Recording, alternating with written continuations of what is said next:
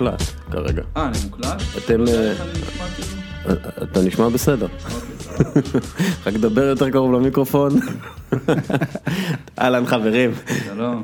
אנחנו בפרק 139 של בכל יום נתון. אני אורי אלדסקל, איתנו שמעתם את באבגול, אורי לוי, והנה איתנו גם כן עמית לוינטל. תודיע שאתה מתחיל להקליט. לא, אני אוהב את הדברים האלה. לוינטל לא היה אומר. מקסימום היינו עושים ריוויינד.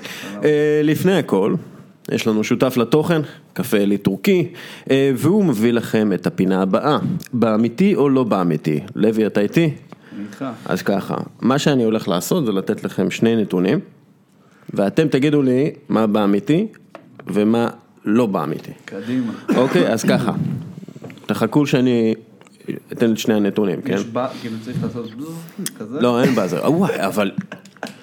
איזה חלש, איך לא חשבת על זה? לא, יותר טוב. אתם שומעים קפה טורקי?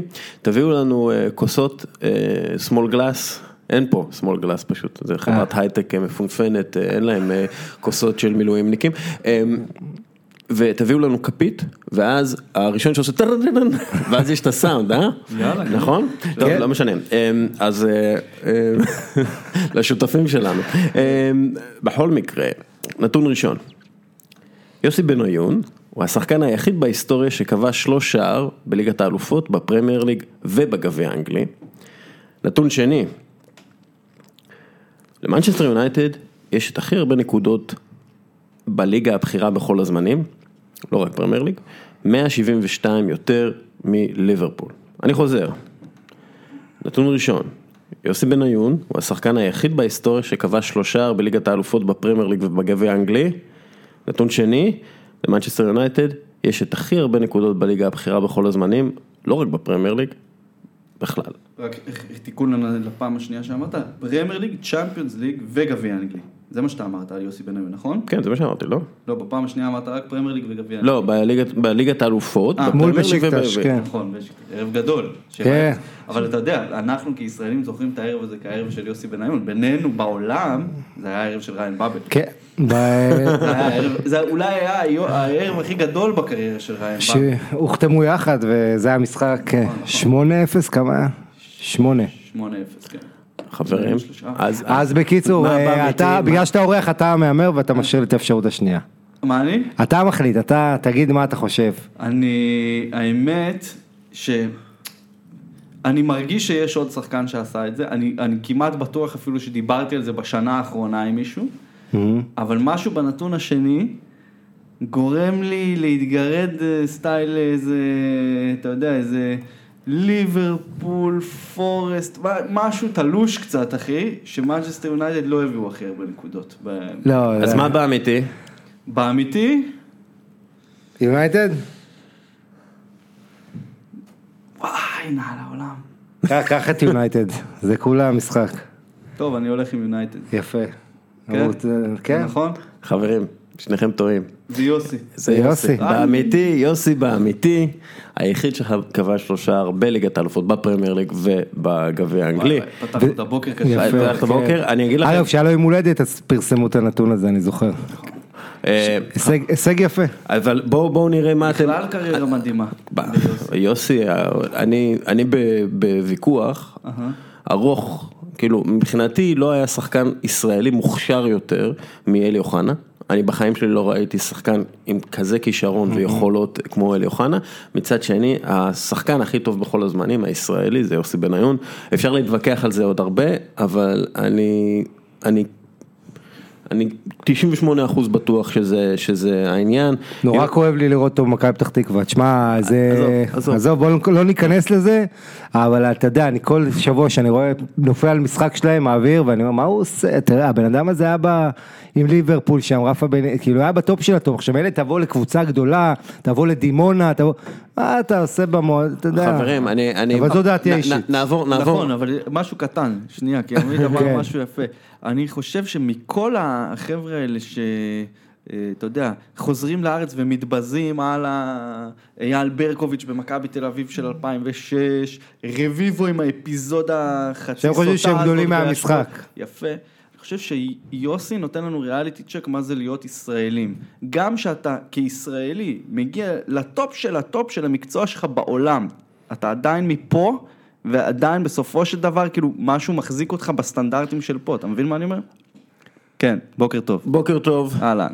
יורד גשם בחוץ. אני רטוב לגמרי. אבל לפני שאנחנו ממשיכים, המנצ'סטר יונייטד כרגע הם בטופ 4 של כל הזמנים. שבמקום הראשון ליברפול, במקום השני ארסנל, ובמקום השלישי אברטון. ומנצ'סטר יונייטד במקום הרביעי, מיד אחרי אסטון וילה, שהיא בכלל, זה מנצ'סטר סיטי, שזה מפתיע במקום השישי, אבל זה רק מראה לכם, כאילו, מה זה ההיסטוריה הזאת הארוכה שלה. כל הנקודות בכל הזמנים בליגה הראשונה באנגליה. הטבלה של כל הזמנים באנגליה. מהאליפות הראשונה של פרסטון אורסנד, הדאבל, לא פרמייר ליג. מההתחלה, לא 20 שנה. בכל מקרה, אם כבר אנחנו, יאללה, בפרמייר ליג, אז בוא, היה לך, אתמול שלחת לי הודעה, בבא, שאתה רוצה להגיד משהו מעניין על הפרמייר ליג, יאללה, שוט. כן, יש לי, האמת שהפעם באתי, היה לי שבוע עם המון תובנות פרמייר ליג. אני אתחיל עם משהו פה באמת, כמו שאני אכבד את שניכם כשני אוהדי ארסנל, ואני עדיין לא התאוששתי מהדרבי האחרון של צפון לונדון, אני אוהד ספרס. אני חייב להגיד, כשאונאי אמרי חתם, האמת תכננתי לעשות את זה בהיפ-הופ, אבל לא היה לי זמן לכתוב את זה. אולי אני אנסה פרי סטייל, סתם, אבל תראה, אני ביקרתי, היה לנו ויכוח יותר מאחד על אונאי אמרי, ואני חיכיתי לשני דברים. דבר ראשון שחיכיתי, זה משחק מול טוטנהאם, כי אנחנו, כאנשים כבר בעשור הרביעי בחיינו, אתה יודע, תמיד טוטנהאם היא קטנה יותר מארסנל, אבל ילדים שגדלים ומתחילים להתעניין במשחק ובפרמייר ליג, ב5 שנים האחרונות, זה בכלל לא כזה דבר ברור, בטח באנגליה ובלונדון, וחיכיתי למשחק הזה מול טוטנהאם וחטפתי נוקאוט, כאילו אמרתי אוקיי, this guy is for real, ואחרי זה אמרתי אבל, וגם דסקל בוואטסאפ קצתי, אומר חכה להפסד מול מוריניו, ואני חושב זה לא רק זה שארסנל אתמול הוציאו טקו 2 עם יונייטד באולד טראפורד, במשחק שבשנים האחרונות זה היה פשוט, הם באים להתבזות וזה ברור לכולם וזה לא קשור בכלל למצב שלהם בטבלה, איך שהם נראו והאמת כאילו בסדר נכון 2-2 זה יונייטד שיחקו מגעיל, שיחקו חלש, לא היה עוררין מי הקבוצה היותר איכותית, מי משחקת יותר טוב, ובמובן הזה קודם כל אני מבקש מאונאי אמרי סליחה, למרות שלא יום כיפור, פייר, לא נתתי לו את הקרדיט, כן אני גם אז חשבתי שהוא מוח כדורגל אדיר, פשוט חשבתי שהוא יותר מדי average למועדון כמו ארסנל, והוא מפתיע אותי והוא מרגש וכל הכבוד לו. אני אגיד לך משהו. כן. אפרופו טוטנהאם וארסנל, השדר אני לא זוכר מי השדר עשה בצ'רלטון, אמר אין ספק שארסנל קטנה יותר מטוטנהאם עכשיו, או משהו כזה. מי אמר את זה? מישהו מהשדרים של צ'רלטון, ואני אמרתי לעצמי, לא, מה זה אין ספק? שקודם כל טוטנהאם תתקרב לאליפות. תתקרב לאליפות ראשונה מאז תרפפו. כן, קודם כל זה, ואז שידברו איתי על קבוצה קטנה, לא קטנה. אבל דבר שני, תראה, אני אגיד לך משהו. לא, רגע, שנייה. לא, זה חלק מהתובנות שלי, וזה משהו שגם ראיתי, ואז נמשיך. זה על ארסנל פשוט. אין סתם, כן? אין סתם. אין במקרה. אין פוקסים. אני עשיתי איזה כתבה לבלייזר, שבו דיברתי עם אנשים, כאילו שהם הכי טובים בתחום שלהם. כלומר, אין, זה תחום מאוד שונה ממה שאני עוסק בו, אבל הם הכי טובים בעולם, זה כאילו, אין בכלל ספק, ואם הם נכשלים, זה כישלון של קטסטרופלי. אין פוקסים. כשאתה מתכונן, וכשאתה מכין את עצמך כמו שצריך, אתה תיראה טוב, ואתה תראה מוכן, אין דברים, אין קיצורי דרך, וזה מזכיר לי ראית את הקטע של צ'זני ופביאנסקי מדברים בטלוויזיה הפולנית, על מאמן השוערים גרי פייטון, שהוא, כן, לא, זה סוג הוא מאמן שוערים אירי, והוא היה מאמן שוערים הרבה מאוד זמן תחת ונגר, כן, במנג'ר 1-2 הוא, צ'זני אומר שהוא לא האמין שהוא במועדון מקצועי, איך שהוא אימן אותו, למשל, דוגמאות, הוא אמר לו לפני משחק מול צ'לסי, עדן עזר בועט, ככה הוא הכין אותו, עדן עזר בועט לכיוון ההפוך ממה שאתה קופץ. בפנדלים. זה מה שהוא אמר לו, זה הטיפ שלו. או שהוא הראה לו וידאו של 40 טעויות של צ'זני מול כל השוערים, ואז אמר לו, בסוף הוידאו, והוא לא אמר שום דבר אחר, אתה רואה, אתה לא מושלם. אתה יודע, זה דברים שבסופו של דבר אין בכדורגל המודרני. אם אתה מראה וידאו לשוער, אתה עוצר את הוידאו, אתה אומר לו, תקשיב, עשית פה טעות, א', ב', ג', ד', ה', תעשה A, B, C, D, כן? והם תחפשו את הקטע הזה, צ'זני ופביאנסקי מדברים על מאמן השוערים של ארסנל, וזה היה שכונה. ונגר באופן מפורסם, בצורה מאוד מפורסמת, וזה ידוע, לא הסתכל על וידאו של היריבות. כלומר, לא בדק, הוא אמר לשחקנים, אולי פעם הוא הראה להם וידאו, הם, השחקנים שהכירו מאמנים אחרים, גם ממועדונים אחרים, גם מהנבחרות שלהם, עשו לעצמם סשנים של וידאו בשביל להתאמן לקראת משחקים. אמרי, הוא רואה כל משחק לפני שהוא מתכונן לקבוצה, הוא רואה את הקבוצה 4 פעמים. הוא ראה את מנצ'סטר יונייטד 4 פעמים לפני שהוא התכונן למשחק הזה. זה לא סתם. אז תמשיך את התובנות שלך. תראה, בגדול, יכול להגיד שבאמת, שוב, אני מסיר את הכובע, אבל אני עדיין רוצה להגיד שזה באמת נראה טוב, זה נראה לא רע, וכל זה אבל לא היה קורה אם לא היה לו את טוריירה. מבין, הדומיננטיות של הבחור הזה, עכשיו את טוריירה אני ראיתי ביקטרינבורג, ביום השני של המונדיאל, נגד מצרים, וטברה שם אותו במקום שלא מתאים לו. הוא שם אותו כמספר 10, עם קוואני וסוארז, סוארז חלוד מאוד היה במשחק הזה, וראית שהוא לא טוב, וישב לידי איזה כתב רומני, אני אפילו לא זוכר את השם שלו, וכל המשחק הוא נבח, מה הוא עושה שם, הטוררה, הוא צריך להיות אחורה, הוא צריך להיות קשר, הוא צריך לטרוף אותם, ובאמת, זה היה המשחק הכי טוב של מצרים, אני חושב בעשור האחרון, הם הפסידו בסוף, כן, עם הגול הזה בדקה ה-90, נכון? אבל הטוררה בסוף המשחק, כולם באו אליו ונחמו אותו, כאילו, כי ציפו ממנו במונדיאל הזה להתפוצץ, והוא באמת, הוא לא היה שיינד מעל הסיטואציה. מה שהוא עושה בארסנל השנה, נראה לי גם אתה כתבת את זה, ונראה לי כולם מבינים שפעם ראשונה אחרי פטריק ויירה... לא, זה לא פטריק ויירה, זה הפעם ראשונה אחרי ז'ילברטו סילבה, נכון. בסדר, זה הצמד הזה שהחזיק את מרכז השדה, שהיה לארסנל, באמת ששדרג את המעמד של התפקיד הזה, של קשר אחורי, להיות מה שהוא בכדורגל, ואני חושב שטוררה זה, אתה יודע, אפשר לתת למאמן את כל הקרדיט והמון זה, ולדבר על הכנה, בסופו של דבר, the man on the field, זה מה שיקבע, ושיחוק ענק, רכש ענק, אז זה... שזה המועדון, לבנטל, כאילו, זה המועדון רכש. כן, עכשיו תחזרו לארסן ונגר, שלא האמין בליגה האיטלקית. ארסן ונגר הביא 3 שחקנים מאיטליה, אחד מהם זה פלמיני, שבכלל הוא החזיר אותו בחינם ממילן, אבל ויירה, ששחקן שלו, סליחה, אנרי, ששחקן שלו ממונקו, ואת ויירה, אמנם הם הגיעו מהסריה, אבל ונגר הכיר אותה מהצרפת.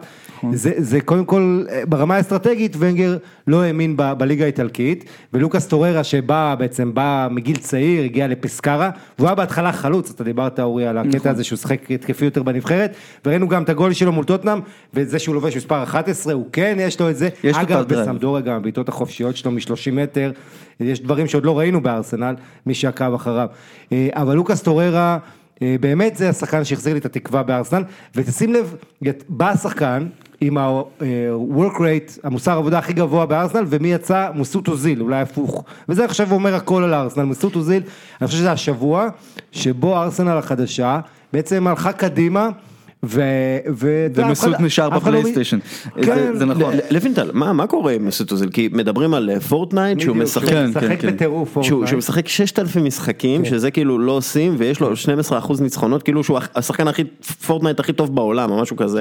יש לי משהו קטן להגיד, אתם שמתם לב לפאטרן הזה שחוזר על עצמו בשבועות האחרונים, אני מרגיש בלי, זה כמו פרסומת סמויה למשחקי מחשב האלה. אוזיל לא טוב, נאמר, אוזיל, כל החבר'ה. נאמר, דמבלה, פתאום אחי, כל העולם מדבר על איזה משחק מחשב. אבל זה... אתה מבין? זה אותנטי, אבל אני חושב... במקרה של אוזיל, אתה חושב שזה אותנטי? הבן אדם מקצוען כמה שנים? העלית נקודה מצוינת, כי אנחנו באמת לא נוכל לדעת מתי זה ככה, מתי זה ככה, מתי הוא מקבל מזה כסף, כשהוא מעלה בסטורי שלו. כן, אבל זה לא פרסומת טובה לפורטנייט. כלומר, אתה יודע, כאילו, אמרי אמר, אני לא יודע מה קורה איתו עם הכאב גב, יש שאלות תהיות לגבי המקצועיות שלו. כאב גב, אגב, זה משהו שאתה אף פעם לא יכול לבדוק. כן. זה מסוג הפציעות האלה, אתה יודע, כואבת לי הבטן, כן. שאלה, ואני אשאל אותך, ואז אני רוצה לעבור לדווקא למצוינות שלו במיינג, אבל אוזיל, אם אתה ארסנל, מה אתה עושה? אתה כאילו, כי איך שזה נראה עכשיו... חייב להכיל את זה. חייב להכיל. לא, יש עניין עם ארסנל. יש לך בעיה של משכורת, הריחו לו את החוזה עד 2021. כן, יש בעיה... בדיוק בשביל זה. אם אתה עכשיו עושה אקט שהוא אקט היסטרי נקרא לזה, במצב כזה, כי בואו נזכור שהארסנל עד לא מזמן הייתה מקפצת לבין השלוליות, והיחיד שעמד שם זה היה הוא. אז אני אומר, כמועדון שנמצא עכשיו עם איזושהי רוח חדשה, חייב להכיל את זה, regardless the money, כמובן, עד גבול מסוים, אבל חייב להכיל את זה כדי אתה מבין מה אני אומר? זה חשוב. אתה לא, מה שנקרא באנגלית, cut your losses, ואתה אומר, טוב, אינטר, קחו אותו, אנחנו נשלם רבע מהמשכורת שלו לאורך הזמן. אני חושב שהמקום טוב לזרוק בו מוצרים חסרי צריכה כרגע, לפי הרושם שלי זה מילן, שכל שחקן שאתה חושב שירד מסיוע איכשהו מילן קשורה. אבל היית שולח אותו לשם? אני לא. אם אני ארסנל, אני לא שולח אותו לשם. תראה, אוזיל צריך קבוצה טובה מסביבו, כמו שהיה בריאל מדריד, שהוא לא צריך לעשות את העבודה השחורה, ואז הוא יכול, כמו שהוא עשה שם, לבשל לרונלדו ואת כל זה. השאלה ארסנל. עצוב מאוד מה שקרה לשחקן הזה, בוא נזכיר, ב-2014 הוא על גג העולם, ותראה אותו היום גם בנבחרת שהוא פרש, ועם כל שאלה, אתה ארסנל, ויש לך עכשיו הזדמנות להביא שחקן כמו איסקו, כן? אנחנו נדבר על איסקו בהמשך, אבל שחקן כמו איסקו, ואתה אומר, אוקיי, אני עושה את הטרייד הזה, כאילו אני זורק את אוזיל ומביא את איסקו, איסקו יוסיף לי, זה משהו שאין לי כרגע, שאין לארסנל, אין עדיין את הניצוץ הזה. אבל פקיר, וואו, תלך לליגה, אני דווקא הולך לליגה הצרפתית, שיש שם כישרונות. אגב, ממפיס דפאי, עם הכי הרבה מסירות מפתח לשחקנים מתחת לגיל. ממפיס דפאי להכניס, אם קורא לך בינינו, כן? ממפיס דפאי יכול להפציץ ככה בליגה הצרפתית. אוקיי? ממפיס דפאי היה בפרמייר, נכון שהוא לא היה במועדון המושלם, בתנאים המושלמים, סבבה. אני לא חושב שמועדון שרוצה משהו בריא, צריך להכניס את ממפיס דפאי, לא בגלל שיש לי משהו נגדו, אני מאוד אוהב איך שהוא משחק, ואני חושב שהוא שחקן אדיר. הוא ראפר טוב, גם כן. הוא פשוט אישיות, שאם אתה עכשיו בתהליך בריא כקבוצה, אתה לא מכניס כזה כיפוד ים, אחי. ואוסמן דמבלה, להביא מחור אחר. אוסמן דמבלה הוא קודם כל, אני מאוד לא... אתה יודע, אני לא חושב שעושים לו פה איזה רצח אופי סטייל, אתה יודע, מוכרים עיתונים על הגב שלו כרגע. מדובר בבחור מאוד צעיר, מאוד, והוא פשוט קצת ביישן, קצת שונה. אז אתה ארסנל, אתה אומר, אני נפטר מאוזיל, כן, אני מדבר עכשיו על ארסנל, אנחנו מדברים על ארסנל, אני נפטר מאוזיל ומביא דמבלה, הולך על האימור הזה. אני מכיל את אוזיל עד שהדבר הזה שוכח, ובקיץ אולי מניע. אני בחיים לא משחרר אותו בינואר, כי אני, בונה, ארסנל רוצה להגיד שהיא חזרה, ארסנל צריכה להראות שהיא, אתה מבין, למה ליברפול גדולה? לא רק בגלל קלופ, לא בגלל סלאח. הגנה, קודם כל. לא בגלל וירג'יל ונדייק. ליברפול גדולה כי היא מראה בשנים האלה שהיא מועדון עם דרך, עם אידיאולוגיה, עם איך שהיא מתייחסת לשחקנים. ארסנל, אם רוצה גם לחזור לא רק על הדשא להיות זה, היא צריכה... אגב, בשבוע שעבר לוינטל אמר שהוא היה קונה לארסנל את קוליבאלי, ומאז אני מפנטז על זה. שני דברים עלו באמיאנג, כי חייבים, כי הוא באמת, קודם כל הוא הכובש המוביל בפרמייר ליג, וקבלו את זה. אחוזי הצלחה בניסיונות לשער, כלומר conversion rate. אז ככה, כשאתה מעל 15% זה טוב. כלומר, אתה שחקן, אתה חלוץ טוב מאוד שאתה מעל 15%. אתה זוכר מי היה החלוץ עם ה-conversion rate הכי נמוך? אורי ניסים. לא, בהיסטוריה של ברצלונה? פאקו. לא. כדור? לא. לא. נו. פטריק לייברט. פטריק לייברט, טוב, נו, הגיוני. אפרופו, הוא לא היה בפלייסטיישן, הוא היה במועדונים.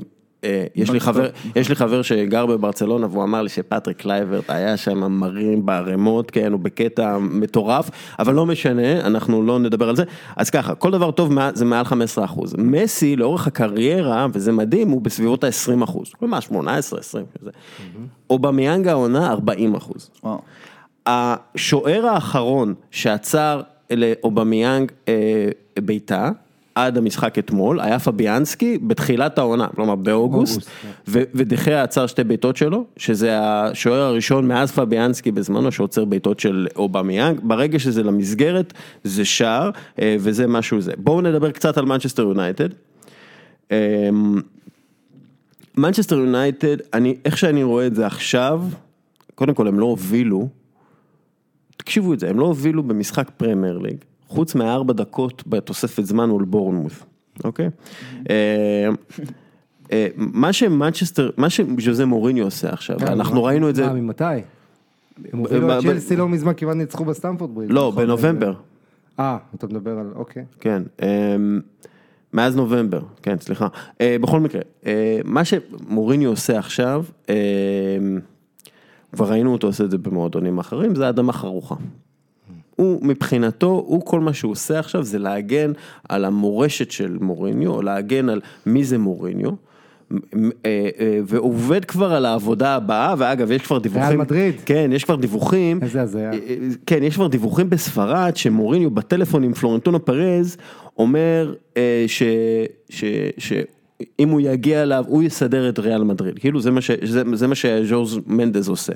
מה שאנחנו רואים זה, שקודם כל הוא נגד פוגבה, זה כבר, זה מלחמה, כי אם דנקן קאסל מפרסם שמוריניו אמר לפוגבה, שאתה וירוס, זה כאילו, זה באישור מוריניו, כלומר דנקן קאסל זה עובד רק עם מוריניו בקטע הזה, וכשאתה אומר את זה על פוגבה, שהוא וירוס, שאגב, כל מה שפוגבה אמר, וזה הדיון שהיה, התפרסם בטיימס גם כן, שפוגבה אמר, תראה, אין מספיק תנועה לפניי, אני מאבד כדורים בגלל שאף אחד לא זז לפניי, בגלל שאתה לא נותן לשחקנים לנוע, קדימה. גם אתמול ראינו את זה דרך אגב. אגב, מבחינת ריצות וכאלה, שזה אולי מראה משהו על הסגנון אימון של מוריניו, מנצ'סטר יונייטד האחרונה בפרמייר ליג, מבחינת הרבה מהריצות ספרינטים, במקום 18, משהו כזה, האחרונה בצמרת, יש להם שחקן ליגה לאומית עם יחסי הציבור הכי טובים בעולם. מי? ג'סי לינגרד. די, נו, הוא שחקן טוב דווקא. כבש אתמול שער חכם.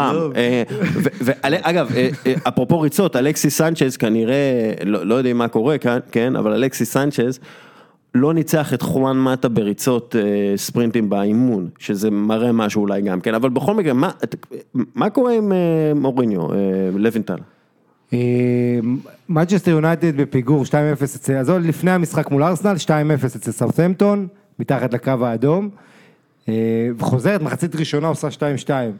עכשיו, כל מי שיושב בבית, שומע מנצ'סטר יונייטד חזרה, מצפה, חצית שנייה, יעלו, יטרפו את הדשא וישלימו את המהפך, בטח מול מרקיוז, הקבוצה עם הכי מעט ניצחונות בליגה, סאות'המפטון, ניצחון אחד, והיא לא משחקת בכלל, היא עושה 2-2, ואתמול ומול ארסנל, עוד פעם נכנס לפיגור, היא משחקת רק כשהיא בפיגור, כאילו הנקודה היא המטרה, לא השלוש, כאילו מוריניו עושה אפילו דווקא, ואני חושב שההשפלה הכי גדולה למוריניו זה שסאות'המפטון אחרי תיקו עם יונייטד מפטר את המאמן שלה, מרקיוז, אתה מבין לאן הגענו? לא, אבל אתמול היו אלימים. אני אתן לכם שני נתונים לפני שנדבר על זה, רק אני... קודם כל יש בפרמייר ליג 5 קבוצות שספגו יותר ממנצ'סטר יונייטד, יונייטד ספגו 25 שערים ב-15 משחקים, 5 הקבוצות האלה הם האחרונות בטבלה, קרדיף, האדרספילד, סאות'המפטון, ברנלי ופולהאם. זאת אומרת, זה, ודבר שני, אחרי 15 מחזורים, שזה כמעט 40% מהעונה, למנצ'סטר יונייטד הפרש שערים שלילי. זה פעם ראשונה שזה קורה, מן הסתם. 24-25, זאת אומרת, מינוס 1. בזמן שסיטי פלוס 38, ליברפול פלוס 24 וכו'. עכשיו עוד נתון, ההפרש של יונייטד ממקום ראשון, וכולה 15 מחזורים. 23 ליונייטד, 41 לסיטי, זאת אומרת 18, 16 מליברפול, מהמקום האחרון מנצ'סטר יונייטד מובילה ב-14 נקודות. לבנדר, קבוצת אמצע טבלה. קבוצה אמצע טבלה, דסקל אמר לפני איזה שתי תוכניות, או אם אני זוכר, שההישג הכי גדול של מוריניו היה באמת לשכנע אותם שזה מה שהסגל הזה שווה, וזה אני מסכים, זה פשוט, מוריניו עושה הכל בשביל לקבל, לעוף משם, ואני חושב שדבר אחד טוב כן יצא ליונייטד, כשמוריניו ילך, וזה לדעתי עניין של לא הרבה זמן, לא רוצה להגיד שעות ימים וזה, אחרי זה יתפסו אותי, אבל אתה לא רואה שאין לזה עתיד, השחקנים אחרי שהוא ילך, הרגישו כל כך משוחררים, שזה יכול להיות טוב, ואנחנו עוד חודש בינואר, זה כרגע פוגבה רוצה לברוח, ועוד הרבה שחקנים, עם מוריניו, המועדון חייב להיפטר ממוריניו, בשביל להשאיר את הנכסים שלהם, את השחקנים. אתה יודע מה העניין עם מנצ'סטר יונייטד, שהוא חושב כמו עסק, המועדון חושב כמו עסק, ולא כמו קבוצת כדורגל, ואתה יודע את זה, בגלל שאתה יודע שהפיצויים הם 30 מיליון. 30 מיליון, אלא אם כן, אם הם לא יכולים להגיע ליגת אלופות, לסוף העונה, אז זה יורד. בדיוק, באופן רשמי, ככל הנראה, אנחנו לא יודעים לפי החוזה, ברגע שרשמית הם לא יכולים להפיל לצ'אמפיונס ליג, הם יכולים לפטר אותו בפיצויים מופחתים או משהו כזה, ולפי דעתי הם פשוט מחכים לזה, שזה מראה שמנצ'סטר יונייטד כעסק פועל קודם כל למען הכסף, ולא אכפת לו כל כך מהכדורגל, וזה מה שאנחנו רואים. כן, אבל זה השיטה האמריקאית. אבל כסף עכשיו, שאתה יכול, אם עכשיו זה יעלה לך יותר, כמה שתדחה את זה יותר, אתה יודע, אחרי זה תפסיד ליגת האלופות, המשבר יעמיק. אבל מצד שני, אתה יודע, זה לא נכסים שאולי סנצ'ה זה נכס שאיבד הרבה, זה כאילו לקנות אוטו יקר שיורד לו הערך ממש, אבל פוגבה, הערך שלו לא באמת ייפגע, אתה מבין? גם אם הם יחכו עם מוריניו עד סוף העונה, הערך של פוגבה לא ירד גם אחרי עוד עונה מזעזעת כזאת, אתה מבין? כן, אגב, ששוב, אז אולי זה גם חשוב. אתה אומר, עונה מזעזעת, אבל בסופו של דבר, אתה יודע, זה כל הקבוצה מסביבו שהיא מזעזעת. לא, ברור, לא זקפתי רק לרעתו או משהו, הוא פשוט אפור, אין פה, אתה לא יכול להתעלם, אפור מאוד. אתה יודע שבמערכת הנכונה, קרי נבחרת צרפת, קרי יובנטוס, זה שחקן. תשמע, אגב, נבחרת צרפת זה קצת מיתוס, אני חייב להגיד. מה, באיזה מובן? במובן שגם במונדיאל, אוקיי? גם במונדיאל, הוא לא הבריק בכלל, הוא הבריק, הוא היה שמח ומשוחרר בגמר, כשבא מולו נבחרת שלא עומדת על הרגליים וראו את זה. לא, לוי, כשאתה מסתכל על הסטטיסטיקות שלו, של מה שהוא צריך לעשות כקשר, שזה לקדם את הכדור לעבר ההגנה, לקשר בין ההגנה להתקפה, הוא עשה את זה הכי טוב במונדיאל. הוא עם הכי הרבה מסירות עומק, הכי הרבה מסירות מפתח, אתה מסתכל על זה. לא, אין ספק שיותר... הוא שחקן מבריק, שכמו זיל, שמסביבו יש שחקנים נכון, שנעים וזזים. המערך היה יותר נוח לו, אני מסכים איתך, אבל עדיין, הוא גם לא... אני חושב שהוא שחקן שמה שראינו ממנו ביובנטוס, ואגב, כתבתי, אני באמת אוהב אותו את פוגבה, כי אני חושב שביובנטוס... אתה יודע, הוא היה סוג של, הוא היה כמו היפ-הופ, הוא היה כמו אמן היפ-הופ ביובנטוס, כל שבוע היית פותח ורואה איזשהו גול וירטואוזי, איזשהו פרי סטייל שהוא נותן, ואתה וואו, כאילו איזה כיף שיש שחקן כזה, איזה כיף שאני רואה ככה כדורגל, ומשהו אצלו, עם השינוי תפקוד, עם הזה, אני חושב שזה תהליך שאתה יודע, גם הלחץ של כל העברה שלו, משהו שם היה כבר נורא מנוכר, ומנצ'סטר יונייטד זה מועדון מנוכר היום. מנצ'סטר יונייטד זה... אני לא חושב שזה היה מעבר מנוכר. אני חושב שזה היה מעבר שלו, הוא סוף סוף מקבל את הבמה המרכזית, אבל הוא פשוט הגיע לבמה, ומישהו לא מאפשר לו, אתה יודע, הוא שם אותו בתפקיד, מוריניו שם אותו בתפקיד, הוא שחקן שצריך לשחק תפקידים של ברד פיט, והוא שם אותו בתפקידים של משה יבגי. מה זה שם אותו? בכלל עלה מהספסל לפני דקה 75, ולוקאקו... לא, הוא לא משתמש. שהוא חלוץ הכי יקר בליגה, ולא כבש בבית ממרץ. לוקאקו כואב בלב. לא, זה שחקנים שכיף לאור, ושאתה יודע שהם יכולים להיות טובים. אבל זה המוטיב הבולט אצל מוריניו, שבשנים האחרונות, לא מוציא את המיטב, ושוב, אני מדבר... גם ונחל לא הוציא את המיטב מהשחקנים שלו, לא, גם זה לא הוציא את זה, אבל פפ גוארדיולה הופך את הנכה הזה, רכים סטרלינג, החלוץ הכי טוב בעולם, ולמה שיונייטד, לא, השחקן שצריך 20 מצבים לתת איזה גול ממטר, והוא עושה אותו שחקן שנראה וורד קלאס, אתה מבין? הסטרלינג הזה, שאם תשים אותו אצל מאמן אחר, הוא יראה לך לא שייך לרמות אולי. אני מסכים איתך. הגדולה של מאמנים זה לעשות את השחקנים טובים, תראה את פאבר בדורטמונד, יאללה, בואו שנייה, תקשיבו ומוריניו הרבה מאוד שחקנים, חוץ ממרסיאל בעצם, בשנה הזו. קטנה. לבנטל הזכיר את סאות'המפטון שפיטרו את יוז. אנחנו מדברים על סאות'המפטון עוד מעט, בשביל המאמן וזה, אבל בכל מקרה, תקבלו את הנתון המטורף הזה, רק 6 קבוצות התחילו את העונה ב-15 משחקים הראשונים, יותר טוב מאשר ליברפול. בהיסטוריה של הפרמייר ליג, רק 6 קבוצות, אחת מהם זה מנצ'סטר סיטי. התחילו את העונה טוב יותר מליברפול לעונה, והם עדיין במקום השני, יותר מזה, זה התחלת עונה הכי טובה בהיסטוריה של ליברפול, 126 שנה. התחלת עונה הכי טובה בהיסטוריה של זה, במקום שני. עד כמה מתסכל זה להיות ליברפול, והאם, אתם יודעים מה, האם העובדה שהם ציידים עכשיו, ולא ניצודים, זה דווקא טוב להם. חד משמעית טוב להם, באתי להגיד את זה לפני ששאלת, זה טוב לליברפול, אתה יודע, הם כל כך הרבה שנים מחכים לפיק הזה, לחזור להיות כוח משמעותי בטופ של הפרמייר ליג, שאני חושב שאפילו בשנה המטורפת הזאת, שהם לקחו גביע וופא, גביע הליגה וכל זה, זה לא הגיע לעוצמות שהם סיגלו לעצמם חזרה בעצם בדבר הזה, ואני חושב, חיכו עד עכשיו, כמה זמן זה כבר? 19 שנה? יותר. 91 היה האליפות האחרונה שלהם. כן, 18 שנה. רוני רוזנטל. מה, הם 90.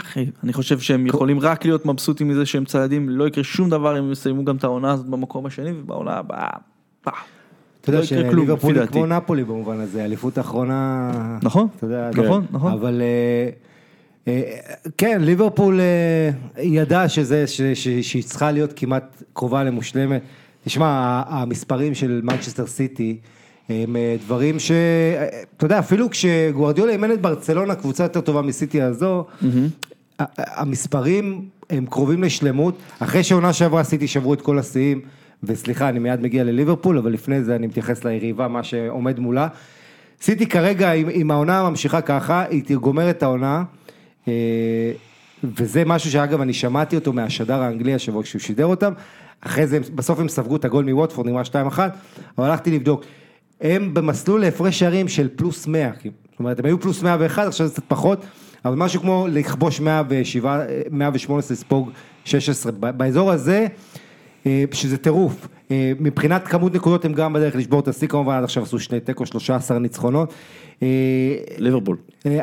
אבל אני מדבר על סיטי עכשיו, סיטי שהולכים לשבור שיאים מטורפים, ומעמידים סטנדרטים. אבל יגיע להם משברון קטן מתי שהוא יגיע. כן, אבל ליברפול עובדת קשה לניצחונות שלה, הרגשה שלך, נכון, גם סיטי לא תמיד הולך קל, אבל אצל ליברפול, אתה ראית למשל בברנלי, שזה היה משחק קשה, היו כבר בפיגור. נכון.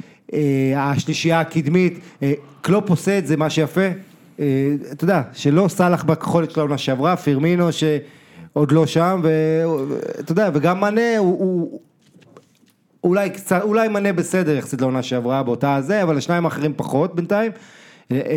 למרות שגם, תראה, נכון, סלח הוא לא קטלני כמו בעונה הקודמת, אבל אתה יודע, הפיצוץ הגדול של סלח הגיע בדיוק בדצמבר, סוף נובמבר. הוא לא ישחזר את אותם מספרים, אבל הוא בטח שייתן שערים אחרים. אני חושב, עצם העובדה שהטקו של סיטי היה מול ליברפול, אני מאוד מסכים איתך לגבי מה שאתה אומר על זה שליברפול עובד קשה וסיטי כאילו זה בא לה בלנדסלייד כמו כן, היא עושה לפעמים 5-6. יפה, נכון, אבל אל תשכח שניהם עדיין יש את המשברון הזה שעוד צריך להגיע מתישהו, ונורא חשוב מתי זה יהיה. וסיטי וגם גוארדיולה, אם אתה זוכר, כל עונה, גם בעונות הכי מטורפות שלו עם בבאיירן, אחרי ברסה, כאילו שהוא הלך לשדרג את הפילוסופיה שלו על הכדורגל, היה מגיע לו הדרופ הזה. אתה מבין? מתישהו הדרופ הזה יגיע. השאלה זה הגיע, זה היה גם עונה שזה הגיע באפריל אחרי שהוא לקח. נכון, וזה היה דרופ של 3 חודשים וכבר לקח אותה, נכון. העובדה שיש מרוץ כזה צמוד, שאגב ליברפול כבר תופסת פער של 8 נקודות מצ'לסי, ויש להם פער מטוטנהאם וארסנל וכאלה, זה החוד חנית הזה, לפי דעתי, קלופ במוח שלו, כשהוא זכה באליפות עם דורטמונד, זה היה ממש משחק. ככה זה, אתה צריך להיכנס לראש של הגדולה, הבעיה היא אני רוצה לשאול אתכם שאלה. בפה אמר השבוע שהשחקן הכי מרשים שהוא שיחק מולו זה היה עדן עזר, שזה מעניין, אבל אני שואל לכם את זה ככה, לפי ההופעות העונה, מי אתם לוקחים לקבוצה שלכם? אם אתם בונים עכשיו קבוצה, רכים סטרלינג, עדן עזר, או וירג'יל ונדייק? תנו בראש, מי אתם לוקחים? כמה, קבוצה שאני בונה 11 על 11 או 3 על 3 בשכונה? לא 3 על 3. אתה בונה 11, אתה עכשיו, אני נותן לך את המפתחות לקבוצה, אתה יכול להביא כל שחקן בעולם, יש לך דראפט פתוח מה שנקרא, מי אתה מביא? מבין השלישייה שאמרת. עזרד, סטרלינג או ונדייק? כן. ונדייק. לוינטל? אני אקח את עזרד. כאילו, אתה יכול את ונדייק, אבל יש לי עוד את קוליבאלי, אני יכול להביא במקום. אוקיי, למה ונדייק? אני לוקח את ונדייק כי אני חושב שוונדייק הוא, אני אגיד את זה ככה, ונדייק הוא כל מה שציפית לראות מבלם אירופאי לפני 20 שנה בכדורגל של היום. איזה תיאור יפה. לוינטל, תן לו כוס קפה. כל הכבוד. אתה מבין מה אני אומר? כן, בול. This guy has a brain, כל המוח שלו זה חתיכת כדורגל. הוא כאילו סטיב ברוס בגוף של שחקן NBA. זה פשוט, אתה רואה אותו ואתה אומר, וואו, זה יותר מזה. היו לי בהתחלה, אתם זוכרים, הכניסה שלו לליברפול הייתה כל כך עוצמתית, עם שער ניצחון בדרבי בדקה 90, בבחורה, שאמרתי, בונה, ישבתי, ראיתי את זה, אמרתי לחבר, זה גול של פרנץ בקנבאואר. אתה מבין? זה גול של בלם שהוא רואה כל כך את המשחק והוא נכנס לזה, והשבוע היה דרבי שהוא בא, תפס את הראש, הלך אחורה, אמר קיבינימט, נגמר טקו, ואז רק שזה הפך לגול של אוריגי. שאגב אוריגי באותו רגע גם הגיע ליותר שערים. אוריגי? מאשר... אוריגי? היה לו יותר שערים מנגיעות בכדור. כן, יש לו יותר שערים ממסירות. אבל זה כבר השתנה, כי היה להם עוד משחק והוא פתח. אגב... לוונדייק יש יותר בישולים מסוטוזי לעונה, כן, ועוד משהו על ונדייק. כשאתה שומר על רשת נקייה, יש לך 83% סיכוי לנצח. זה מבחינתי, כשאני בונה קבוצה... 2.5 נקודות, בוא נגיד, 2.5 נקודות, לשמור על רשת נקייה. כשאני חושב על לבנות קבוצה, אני חושב קודם כל על הגנה. אני רוצה כדורגל התקפי, ואני אוהב כדורגל זה, אבל...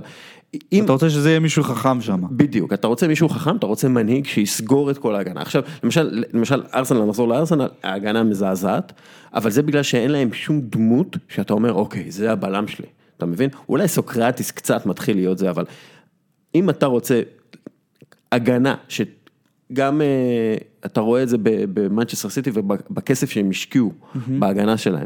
אם אתה רוצה לזכות באליפות, אתה צריך קודם כל הגנה שאתה יכול לסמוך עליו, חבר'ה שאתה יכול לסמוך עליהם. טוב, ההגנה של סיטי זה חבורת כיתת מכוננים. ותראה, ונדייק ואליסון שאומנם ספג שער, שחלק, למרות שדעתי היה נבדל בשער, שברנלי, מי שראה את זה, היה שם מקרן. השחקן שעושה תנועה ומטה אותו, אני חושב שהוא היה בנבדל, אף אחד לא יתעכב על זה, לפחות לי זה היה נראה, אבל אליסון, אני חושב שיחד עם ונדייק באמת זה שילוב מדהים, כי אנחנו מדברים על שוער, קודם כל אליסון זכה בשוער העונה שעברה באיטליה שבוע, היה טקס גרנד גאלה די קלצ'יו באיטליה, והוא הכי נראה לי בתור יורש של בופון, אתה יודע, בעניין הזה של האסרטיביות והביטחון והשקט, והגודל שלו, ויש לו הצלות, תשמע, הוא כזה גדול, ופתאום הוא טס לך לחיבורים, מעיף איזה כדור באינסטינקט מדהים. כן, אתה אומר, אליסון זה היורש של בופון? אני מאוד מאוד מחזיק מהשוער הזה. תשמע, השנה, כשליברפול במרוץ הזה, כל טעות של העונה הזאת, כבר הייתה זורקת את ליברפול אחורה, יותר ממרחק שיותר משחק אחד, והוא רשם, קודם כל אליסון לשחרר ברשתות נקיות העונה, אם אתה לוקח גם את הנבחרת, הוסיף עוד 3, זה יוצא 13 או 14 רשתות נקיות העונה. שוער מעולה. אבל מעבר לעניין הזה, הוא פשוט נותן הצלות, במצבים של 0-0, 1-0, הצלות אדירות, וראינו בדרבי, אף אחד לא, עכשיו העניין עם שוערים, שאף אחד, כשיש גול דקה 96, אף אחד לא ילך אחורה דקה 40, להצלת של שוער, אבל אם לא זה, אתה יודע, אנחנו יודעים כדורגל, והוא משאיר לקבוצה שלו צ'אנס לנצח, ומגדיל גם את האמונה שלה, וזה גם נכון על שניהם, על ונדייק, שהוא הבלם המושלם, ונדייק יש לו, אמרנו, מסירה, יכולת מסירה מטורפת מאחור, וזה היום בלם, בטח בקבוצה גדולה. וגם מריח טוב. כן, הוא גם בעיניי נראה נפלא, אבל אתה יודע, יש לו אף מושלם, אבל, רק שלא יתקרב לפלייני עם השיער שלו, אבל ונדייק יש לו גם את כמובן משחק הראש, גם את משחק הרגל שבקבוצות גדולות היום, אתה לא יכול בלם כמו פעם, בלמים האנגלים ששחקים עם הראש, ואת המנהיגות, הוא הגיע מחרונינגן, זאת אומרת, הוא מועדון השני, אבל איפה שהוא התפתח והגיע לסלטיק זה חרונינגן. חרונינגן זה מועדון שהביא לנו את האחים קומן, את רובן, את סוארס, את טאדיץ', אני יכול להמשיך. אנחנו נדבר על רובן עוד מעט. ואחת הערים הכי מגניבות בהולנד להשתכר בהן. זה האמת היא באמת מקום מאוד... הגן היה בלומפיד, לא קראו לו גן חרונינגן, תגיד.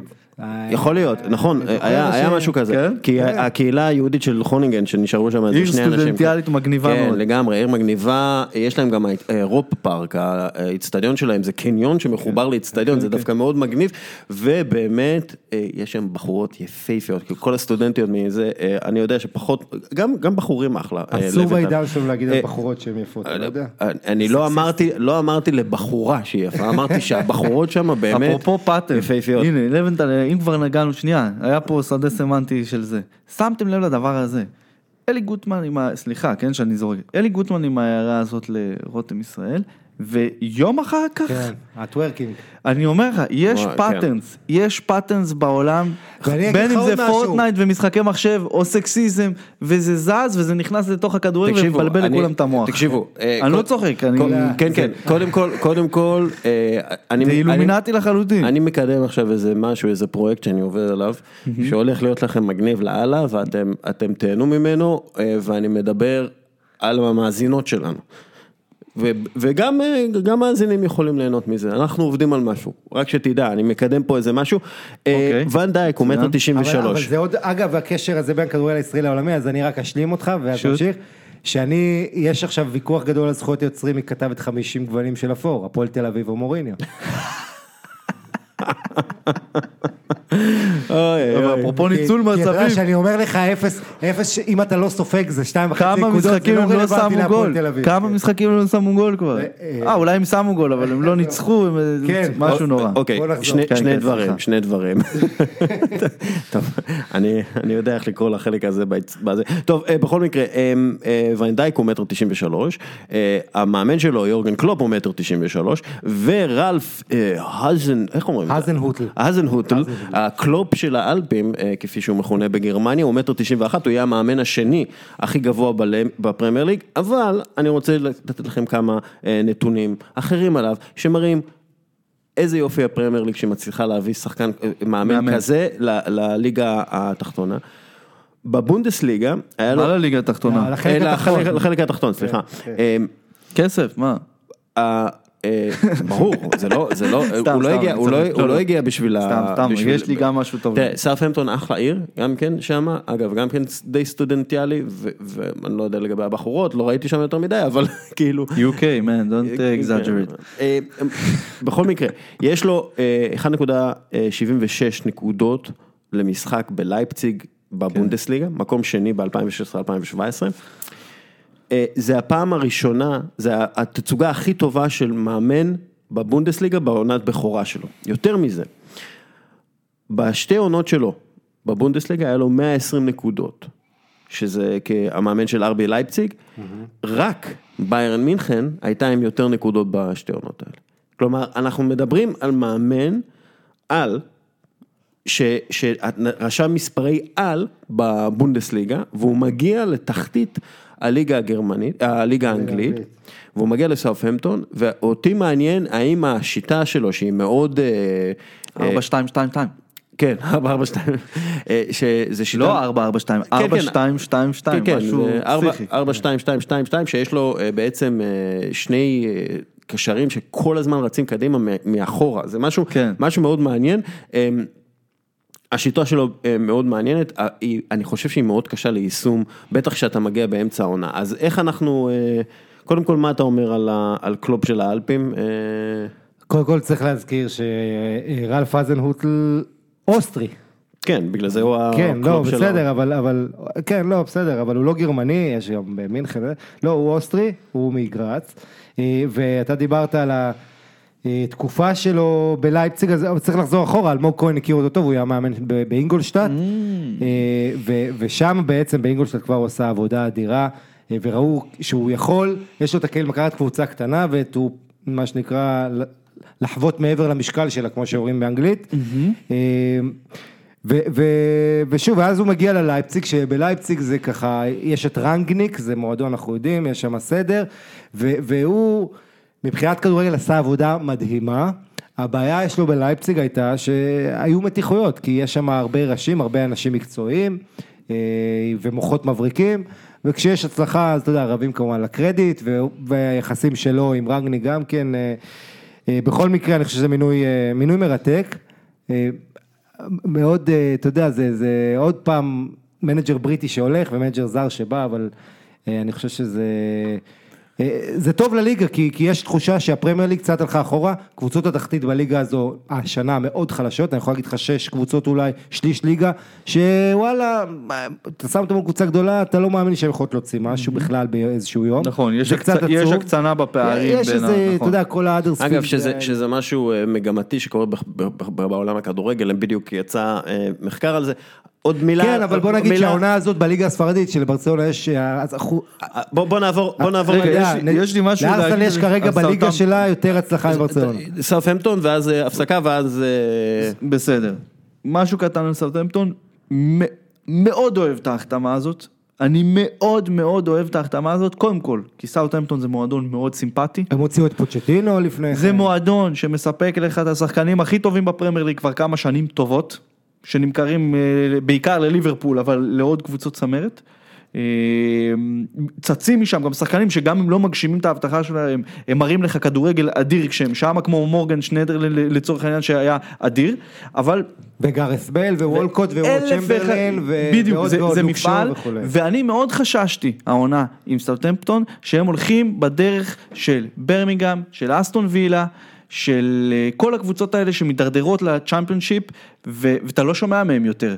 ואני מאוד שמח שהם הביאו את המאמן הזה, ולא איזה מויס. בדיוק, הברירת מחדל זה להביא את פרדיו כזה, אלרדייס, אז אחד מהשיע פייקנבוים האלה של הפרמייר ליג, שכבר אי אפשר, סליחה, אי אפשר לראות, הם לא מביאים שום דבר חדש, וקשה איתם, קשה לראות את הכדורגל שלהם כבר. זה כבר לא שיע פייקנבוים, זה שרון מימר. יפה, אז בכל מקרה, מה שאני שמח, זה אתה רואה פה שזה החלטה של מועדון שחושב קדימה, וזה אני חושב שזה יכולה להיות החלטה שגם אם הם ירדו ליגה בסיום העונה הזאת, עבודה איתו, זה החלטה נכונה לשנים קדימה, לא ספציפית עכשיו, אנחנו בהיסטריה, בוא נביא את אלן פרדיו, שישאיר אותנו בליגה, ויבינו את ה-20 נקודות שחסרות לנו, whatever, אתה מבין מה אני אומר? לפי דעתי, לאלן פרדיו עדיין יש חוזה בניוקאסל, שהוא מקבל על זה כסף, אבל על ניוקאסל אנחנו נדבר ברגע מבאס יותר.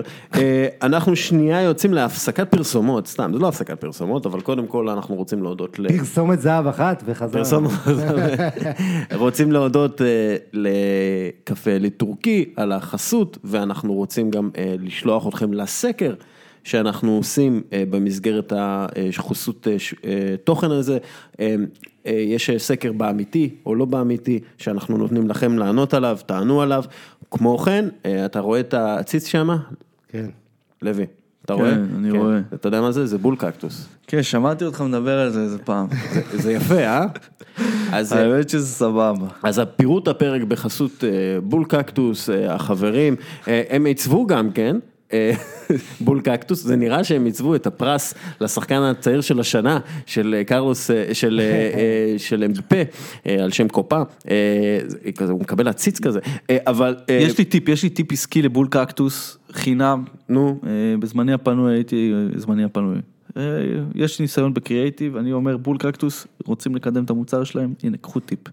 תעשו לנו סדרה של קקטוסים מוזרים, ותיתנו להם שמות של מאמנים אנגלים מהפרמייר ליג. קקטוס אחד שהוא יהיה אלרדייס, קקטוס אחר שיהיה פרדיו, ואז אתה יודע, יהיה אפשר לדבר. כן, סבבה. אדי האו, קקטוס אדי האו. תגיד לי, המשחק הבא זה בסוף שבוע יש בורנמות' ליברפול? בסוף השבוע, באופן קבוע, יש לנו... יש צ'לסי סיטי שאנחנו יודעים. אבל גם ליברפול שפוגש מחזור הבית יונייטד. כן, יש לנו בורנמות' ב-2:30 בצהריים. משחק טוב. משחק טוב מאוד. אדי האו אגב לדעתי צריך להגיע ליונייטד. זה לא יקרה. זה לא יקרה. פה, מי שצריך להגיע ליונייטד, היה לי תוקט המצחיק השבוע, ליאונרדו ז'רדים, מאמן, כולנו... אנחנו נדבר על סעודיה, אבל בואו נתקדם. כדור הזהב חולק השבוע ללוקה מודריץ', עורר קצת בלגן. בואו נסכם את זה יחסית מהר, ואז נעבור לריאל מדריד ברצלונה ונמשיך הלאה. קודם כל, הוא הקשר השני של ריאל מדריד שזוכה בבלון ד'אור, מאז לואיס פיגו, ואני רוצה להפנות אתכם לסטטיסטיקה, בגלל שכאילו, העליתי את הסטטיסטיקות מהשנה, וזה עורר קצת בלגן בפייסבוק. יש לו 3 שערים, ו11 בישולים ב-2018. עזוב את זה. אליאור כהן, שהוא מדען דאטה, אוקיי, שהוא איש של דאטה, והוא מסתכל על הנתונים של לוקה מודריץ', ומשווה אותם לרונלדו, מסי וסלח, כן, שנתנו מבחינת המספרים לפחות את העונה הכי טובה, כאילו בליגה ובליגת האלופות, והוא רואה שלמודריץ' יש הכי מעט מסירות מפתח, יש הכי מעט דיוק בביתות, יש מן הסתם הכי מעט שערים, יש הכי מעט יצירת מצבים, הכי מעט לעבור שחקנים בכדור, כלומר, בכל נתון, הוא לא היה השחקן הכי טוב, שהשחקן שהכי קידם את הקבוצה שלו, הגנה הוא לא שחקן הגנתי, והוא לא רשם מספרים הגנתיים גדולים, הוא נתן עונה בינונית כלוקה מודריץ', זה אפילו לא העונה הכי טובה של לוקה מודריץ', וכשאתה נותן פרס כזה, רק כדי לסיים את השלטון של רונלדו ומסי או משהו כזה, ואתה יודע, גם רונלדו לא מגיע, וניימר משחק בקול אוף דיוטי בזמן הזה, זה פשוט, זה מבזה, זה מבזה את כל העניין. עכשיו, מודריץ', שחקן פנטסטי, נהדר, אני אוהב אותו, הוא נתן מונדיאל אדיר, והוא קיבל על זה פרס, אבל לא הייתה לו את העונה הכי טובה, אי אפשר להגיד שהוא היה הכדורגלן הכי טוב בשנת 2018. למה אתה מתעצבן מזה? יש לי שאלה אליך, למה זה מעצבן אותך? כי אם אני לא אתעצבן מזה, אף אחד לא יתעצבן. לא, אני לא מסכים איתך. מלא אנשים מתעצבנים, ואני דווקא שמח באיזושהי צורה שקיבלנו את הבחירה הזאת, לא בגלל שאני חושב שמודריץ' הוא השחקן הכי טוב שהיה ב-2018. אני חושב שהמודל הזה, גם צייצתי על זה, זה שטות. הגימיק הזה, של לבחור את השחקן הכי טוב בעולם, בשנה. בכדורגל של היום זה לא רלוונטי, זה אפילו לא כל כך מעניין, וזה מכריע דבר אחד, את הווכחנות, הייתי אומר, לא עמוקה, של רונלדו או מסי, וזה תוצאה של באמת, וזה אולי אחד ההשלכות של באמת חווינו, עכשיו עשור של שני השחקנים הגדולים בהיסטוריה, נהנינו, למדנו, החכמנו, השתדרגנו, עפנו, אבל זה פועל יוצא של זה הווכחנות הזאת, ותמיד למצוא את השחקן הכי טוב, אתה לא יכול למצוא את השחקן הכי טוב בעולם, ובטח, אני לא חושב שאף בן אדם שדמו בראשו, חושב באמת שלוקה מודריץ' יותר טוב מלאו מסי כרגע, או היה יותר טוב מלאו מסי ב-2018. אי אפשר לבקר את זה, ויש לך עוד את התחרות הזאת של פיפה, the best, אתה כבר לא יודע מי זה מה. בוא נבחר את ה-11 הכי טובים של 2018. דבר איתי על קבוצה, דבר איתי על הכי טוב בעמדה שלו, אתה מבין? שאינטר זכתה בגביע אלוף בטראבל, אוקיי? ואחר כך הולנד... אני שם גמרתי עם התחרויות, אגב, בגלל סניידר. אני לא מאמין לדברים האלה. סניידר היה צריך לקחת, למה? כי הוא היה דומיננטי בצורה כזאת, שזה היה משחקים של סניידר. קודם כל הוא זכה בתארי, מלא תארים של איש המשחק. מה הוא עשה לברזיל ברבע גמר המונדיאל שם? בדיוק. אני עכשיו אומר, אני אומר את זה. אתה צריך איזשהו מינימום סטטיסטי, כדי לקבל תארים אישיים בעולם הכדורגל. כמו שיש ב-NBA, כן, ב-NBA,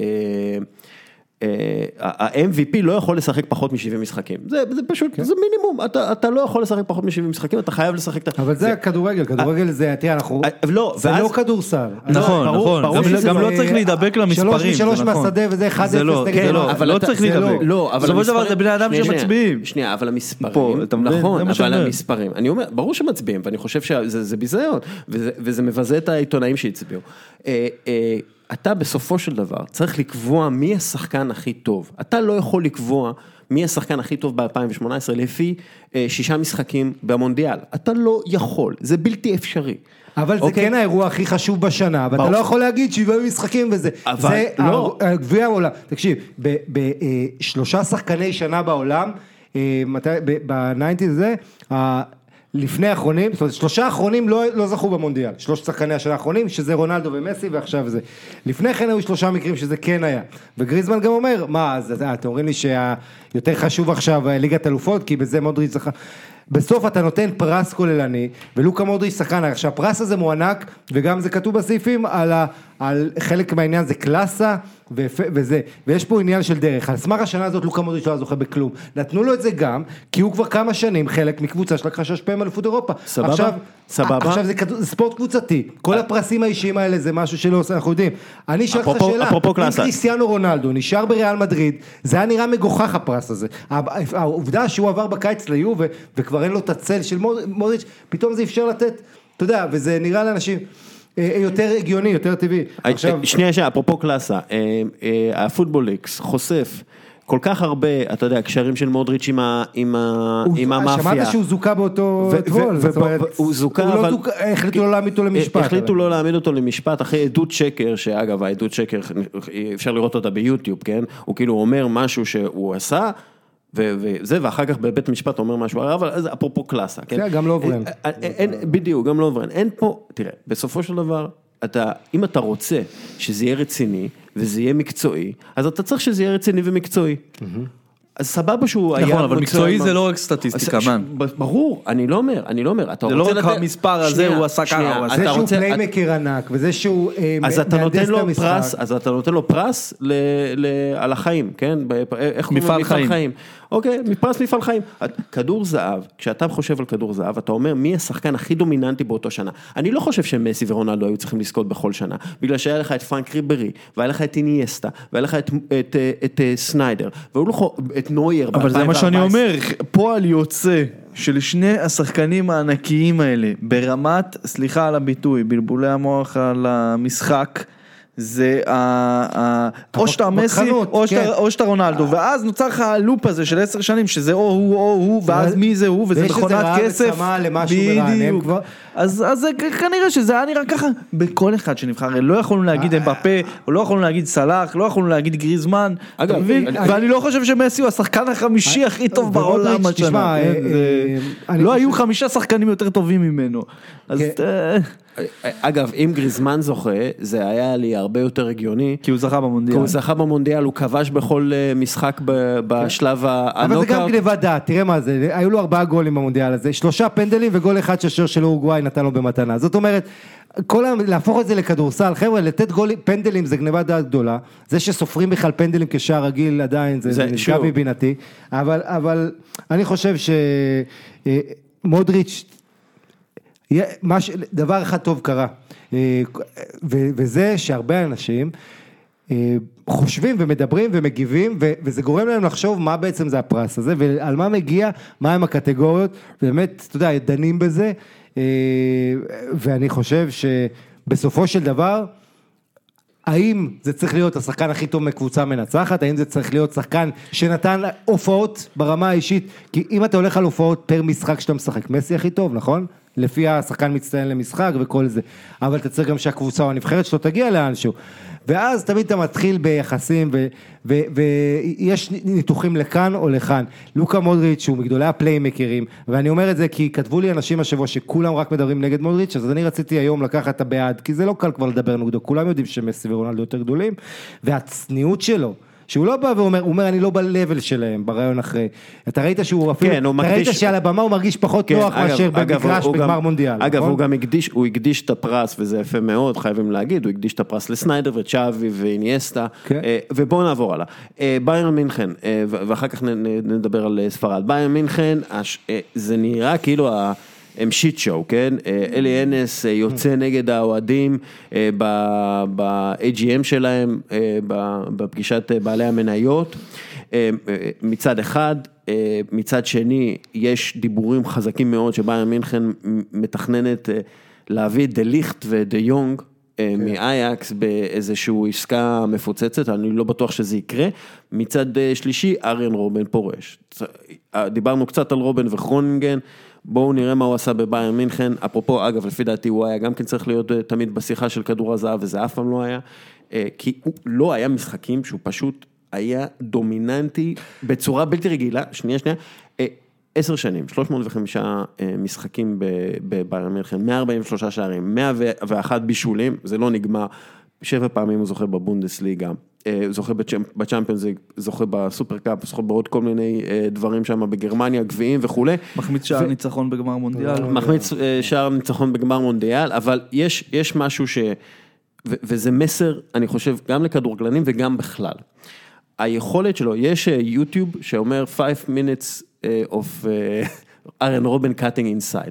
הריצה מצד ימין והכניסה פנימה לצד שמאל, מהלך שכולם יודעים שהוא הולך לעשות ואף אחד לא הצליח לעצור אותו, וזה מזכיר לי משפט של ברוס לי, שהוא אמר, אני לא חושש מהאדם שיתאמן על 10,000 בעיטות שונות, אני חושש מהאדם שיתאמן על בעיטה אחת 10,000 פעמים. כשאתה חושב על איפה אתה יכול להצליח בחיים, תמצא את הנישה הזאת שבה אתה תהיה הכי טוב בעולם. ברגע שאתה תהיה הכי טוב בנישה הזאת בעולם, אם אתה כדורגלן או לא כדורגלן, אז תמיד יהיה לך מקום ברמה הכי גבוהה בעולם. סתם אני לוקח דוגמה, אם אני מגן ימני, ו2 מ10 בעיטות שלי, מצד ימין, נכנסות לשער לחיבורים, כן? לא משנה איזה הגנה יש לי, האם אני מרים טוב, האם אני מוסר טוב, כן? אם 2 מ-10, 20% מהבעיטות שלי, מצד ימין, הולכות לשער, ונכבשות, כן? אז יהיה לי מקום איפשהו ברמה הכי גבוהה. כי יודעים שאני מגן של 10 שערים, 15 שערים בעונה. ואני אומר, זה משהו שצריך לקחת כמסר לכל העולם. אנחנו מדברים תמיד על השחקנים המגוונים, והיכולות המגוונות, לפעמים היכולת לעשות תנועה אחת, ברמה הכי גבוהה, היא שמה אותך בטופ. מה אתה אומר? אתה כותב בו דברים, לוינטל? כן, מה? כן. לא, משהו זה, אבל תראה, רובן, שדיברנו, אז אנחנו חוזרים לכרונינגן, רובן, שנראה לאן הוא עוד יגיע, אחרי 10 עונות, אני חושב שזה הכדורגלן האירופי, הכי דרום אמריקאי, שיצאנו לראות, בטח בדור האחרון, מבחינת היכולת שלו עם הכדור, החיבור שלו, איך שהוא נוגע, כל הטאץ', כל זה, הוא הרבה יותר, נכון, בדרך כלל הכדורגלן האירופי זה תומאס מולרים כאלה, זה אנשים שהם יכולים להיות מאוד יעילים, אבל מבחינת הסטייל והאחד על אחד שלהם. עדן עזר? אוקיי, עדן עזר, נכון. יש כמה בלגים טובים. אבל עדן עזר, בסדר. יש את אוזיל, יש כמה אירופאים בסדר. כן, אני חושב שעדיין רובן, שאתה משלב את התכלס, ואת העובדה שהוא הוביל את הקבוצה הזו, ובעצם בעשור, הוא הכוכב הגדול שלה, אז זה יש לי חבר גרמני שאומר שאם היה לו שיער, אין לו שיער מגיל 16, מאז שהוא מכרונינגן. הוא מקריח מאיזה גיל... לא, מגיל 16 הוא נראה ככה. כן, שאם הוא היה פשוט נראה יותר טוב, היו מדברים עליו אחרת לגמרי. יכול להיות. אגב, אני חושב שזה ההפך, למשל בקאם, מדברים עליו יותר מדי טוב בגלל שהוא חתיך. לא, הוא היה, אם הוא היה מכוער, אז הוא לא היה underrated. אני חושב שהוא underrated. שהוא underrated. הוא היה שחקן, בקאם הוא היה שחקן פנטסטי, לוחם אדיר, בעיטות, אתה יודע, אחד מהיעילים ביותר בכל הזמנים מבחינה, אפרופו נישה, כן? הוא היה הרמות, בעיטות החפשיות, נכון. הרמות, אתה יודע, הרמות, הבן אדם עשה את רות וניסטרו וחלוצים אחרים, אתה יודע, זה באמת, הוא היה underrated, מבחינת הזה, בגלל שהוא נראה טוב לפי דעתי. טוב, בבאיירן מינכן, תגיד, מה קורה עם בבאיירן? הקיצר רובן, רק רציתי לספר סיפור, יצא לדבר עם אבא שלו, שהוא הסוכן שלו, הנס רובן, לא מעט, והוא בחור מאוד נחמד. איפה דיברת איתו? בטלפון. ואני מדבר איתך, שיצאנו כמה שיחות, ואני נדהמתי, בין 2008, כן, שהוא הגיע לבאיירן, כמה שנים קדימה, זה משהו אגב שהוא די פרסום ראשון כאן, אבל יצא לדבר איתו לא מעט, שהוא היה סוכן שלו, אבל הוא היה אדם מאוד נחמד, הוא היה מדבר איתך, הוא כאילו בצורה גם חופשית.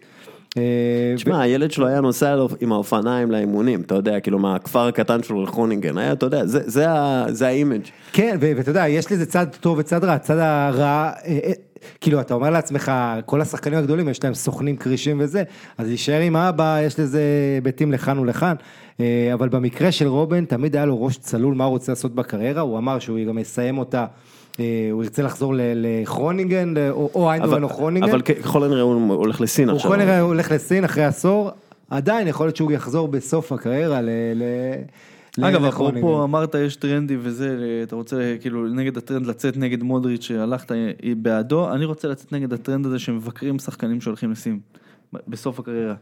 למה לא, אחי?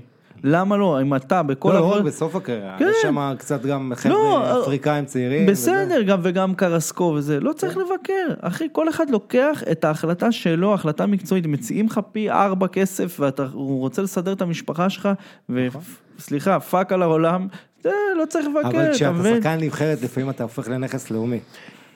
וככה זה הגישה של לפחות. כן, לא, אתה יודע, גם אריאן רובן הרוויח מיליונים בקריירה שלו, כאילו, מה אתה נוסע עכשיו להרוויח עוד כמה מיליונים בסין? כביכול. למה לא? אני גם כן חושב, אגב, הוא יכול להרוויח שם מספיק כסף בשביל ללכת לקנות את חרונינגן. זה לא רק זה, זה גם הקריירה שאחרי המשחק, יש שם מעבר לכסף, עניינים של נדל"ן. מילה, בוא נקדם דברים, מילה על בבאיירן מינכן, מה קורה שם? אני חושב זה פייק ניוז של FC הוליווד. אתה מבין? בוא נסתכל רגע באמת על המשחקים האחרונים, נכון, ניקו קובץ', מאמן צעיר, לא משדר יותר מדי ביטחון, ושיש לך בלמעלה, יושבים לך הערפילים האלה, של כל השנים האלה, שראו הכל בכדורגל הגרמני ובבאיירן מינכן, מפה לשם אחרי, אני מסתכל על בבאיירן, נכון, היה להם רצף של 4 משחקים לא טובים, אבל חוץ מזה, הם בסך הכל בעונה סבירה, הם פשוט קצת התרחקו מדורטמונד, שבאמת משחקת כדורגל טוב. פעם בכמה שנים יש קבוצה בגרמניה שיכולה לתת לבאיירן פייט, וזה היה קשה, הם לא ניצחו אותם בקלות כל כך, הם היו יותר טובים, ניצחו אותם 3-2, משחק מעניין. בוא נראה גם הם מצליחים לשמור על הקצר. אני אומר, זה היסטריה, הרי ביירן ברגע שהם במשבר, התקשורת שם מתחילה, בבוואריה מתחילה לעשות מלא קפצונים וזיקוקים. תראה, מבחינה כלכלית, המצב של ביירן מינכן עדיין טוב מאוד, אם שדאג, זאת אומרת, הם סיימו את השנה ברווח של מעל 40 מיליון, 45 מיליון, יורו שצריך להגיד שזה רווח קצת יותר קטן מהשאלה להם שנתיים הקודמות, אבל זה השנתיים הכי רווחיות בהיסטוריה של המועדון, אז מבחינה כלכלית הם בסדר, אבל מה שבעיקר אני רואה ונורא בולט לי בראייה האירופית של הכדורגל שלי, זה לראות שתי דמויות, אחת זה אנדרי אניאלי והשנייה זה אולי הנס, וזה שתי פילוסופיות, שניים מאוד מנוגדים, אמר השבוע אולי הנס, בחיים לא הייתי מביא את רונלדו ב100 מיליון יורו, כשהוא כבר לקראת גיל 34, סכום כזה הייתי מוצא לה, ואולי כשהוא היה בן 24, שזה מחשבה שהיא בסדר להגיד אותה לפני 15 שנים, אני חושב שבמציאות של ימינו, בייחוד עם הנתונים הכלכליים, כל האינסטגרם, הדברים שאנחנו מדברים עליהם, החשיפה וכל זה ומה שיהיו, והמניה שלה שקפצה, אתה יודע, אולי אנס, יש לי, אי אפשר שלא להעריך אותו, האיש הזה שמאז שהוא פרש, הוא האיש הכל יכול בבאיירן, ואחראי יותר מכל אחד להישגים ולהצלחות. אגב, אני אהבתי שהוא אמר... אבל יכול להיות שפה הוא קצת נשאר מאחור בגישה שלו. אהבתי שהוא אמר... חמאס רודריגז, יש בעיה קשה, זאת אומרת, עונה שעברה זה עוד הצליח קצת אחרי הפיטורים של אנצ'לוטי וההגעה של איינקס, ואתה יודע, בלעדיו, הם יצטרכו איזה כוכב. אהבתי שמה שהוא אמר זה שהאוהדים מחתימים את התדמית שלי. חביבי, מי שמחתים את התדמית שלך זה אתה, שאתה מעלים מיסים מהכסף הגדול שאתה מרוויח במפעל נקניקיות. בכל מקרה, שנייה, אני רוצה, אתה אוהד פריס סן ז'רמן, אורי לוי, הצבעתי עליך. פריס סן ז'רמן, השבוע כותב, ז'אן לואי רושה. הבאת צעיף של פריס סן ז'רמן, נעשה צילום של זה. ירד גשם וזה צעיף מאוד מיוחד, הוא נקנה בשנת 94. ראי? אז הרי זה באליפות האחרונה של פריז, הייתי בפריז, ילד קטן. לא, זה האליפות האחרונה. לפני העידן הכסף, כן. פריז סן ז'רמן, פריז, האליפות האחרונה האמיתית של פריז סן ז'רמן. קטר סן ז'רמן, ככה, שני דברים מאוד מעניינים, בחור בשם ז'אן לואיס רושה, שהוא כותב כדורגל ובכלל מאוד מפורסם בצרפת, הוא אומר ככה, כולם אוהבים את מיסטר אדינסון קוואני, הוא לא הכוכב של פריז סן ז'רמן, הוא הנשמה, הוא הסמל,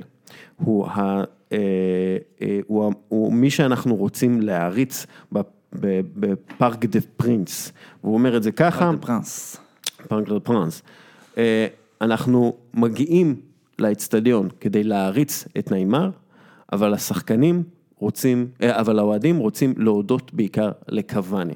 ואני אשאל לך שאלה כזאת, אגב, פלה אומר השבוע שניימר, אי אפשר להחשיב אותו להכי טוב בעולם, בגלל כל הדייבינג שלו וכל ההצגות שלו, כן, אבל הוא עדיין יותר טוב מאמבפה. אם אתה הולך קדימה כפריז סן ז'רמן, מבין השלושה כוכבים שאתה צריך למכור, או שאתה רוצה למכור, ניימר, אמבפה או קוואני? אני אגיד ככה, אם אני הולך קדימה כפריז סן ז'רמן, אני לא מוכר אף אחד מהם, זה דבר ראשון. לא, אתה חייב נגיד בגלל הפייר פליי הפיננסי. אז ניימר. אוקיי. ואני אומר את זה בלב כבד, אני מאוד אוהב את ניימר, אני שחקן שיצא לי לראות אותו בקופה ליברטדורס 2011 בפרו, אני אגיד חואנה אוריק, משחק שהוא נתן בו שואו ונשאר רק עם תחתונים, כי הוא נתן את הגרביים, את הנעליים, את המכנסיים, את החולצה, והוא היה אז ילד בן 21, לפני שהוא עונה האחרונה שלו בסנטוס, מאוד אוהב אותו, אבל אתה יודע, מועדון צריך, אני מאוד, קוואני, אין בכלל עוררין, אתה יודע, זה שחקן אולד סקול, מתדור עם ערכים, חלוץ גדול, פריז סן ז'רמן רוצה לבנות... אבל יש עניין חברתי שם, קוואני שהוא לא מצליח, לא מסתדר עם החבר'ה האלה. נכון. לא מוסרים לו, גם, תשמע, לא מדברים על זה מספיק, אבל לי נכון. זה נראה מהצד שזה כל כך רקוב מה שקורה. אתה יודע, יש שם שלישייה התקבית, וקוואני כאילו כמו ילדים, והוא משאירים אותו בצד. בסדר, אבל ואתה רואה שהקהל מנחם אותו, מעודד אותו כשהוא מוחלף, כי אומרים לו, אנחנו רואים שהשניים אחרים משחקים לבד, אז בוא נותן, אתה בכל זאת היית פה לפניהם. נכון, הוא היה לפניהם, ויותר מזה, הוא יותר בוגר.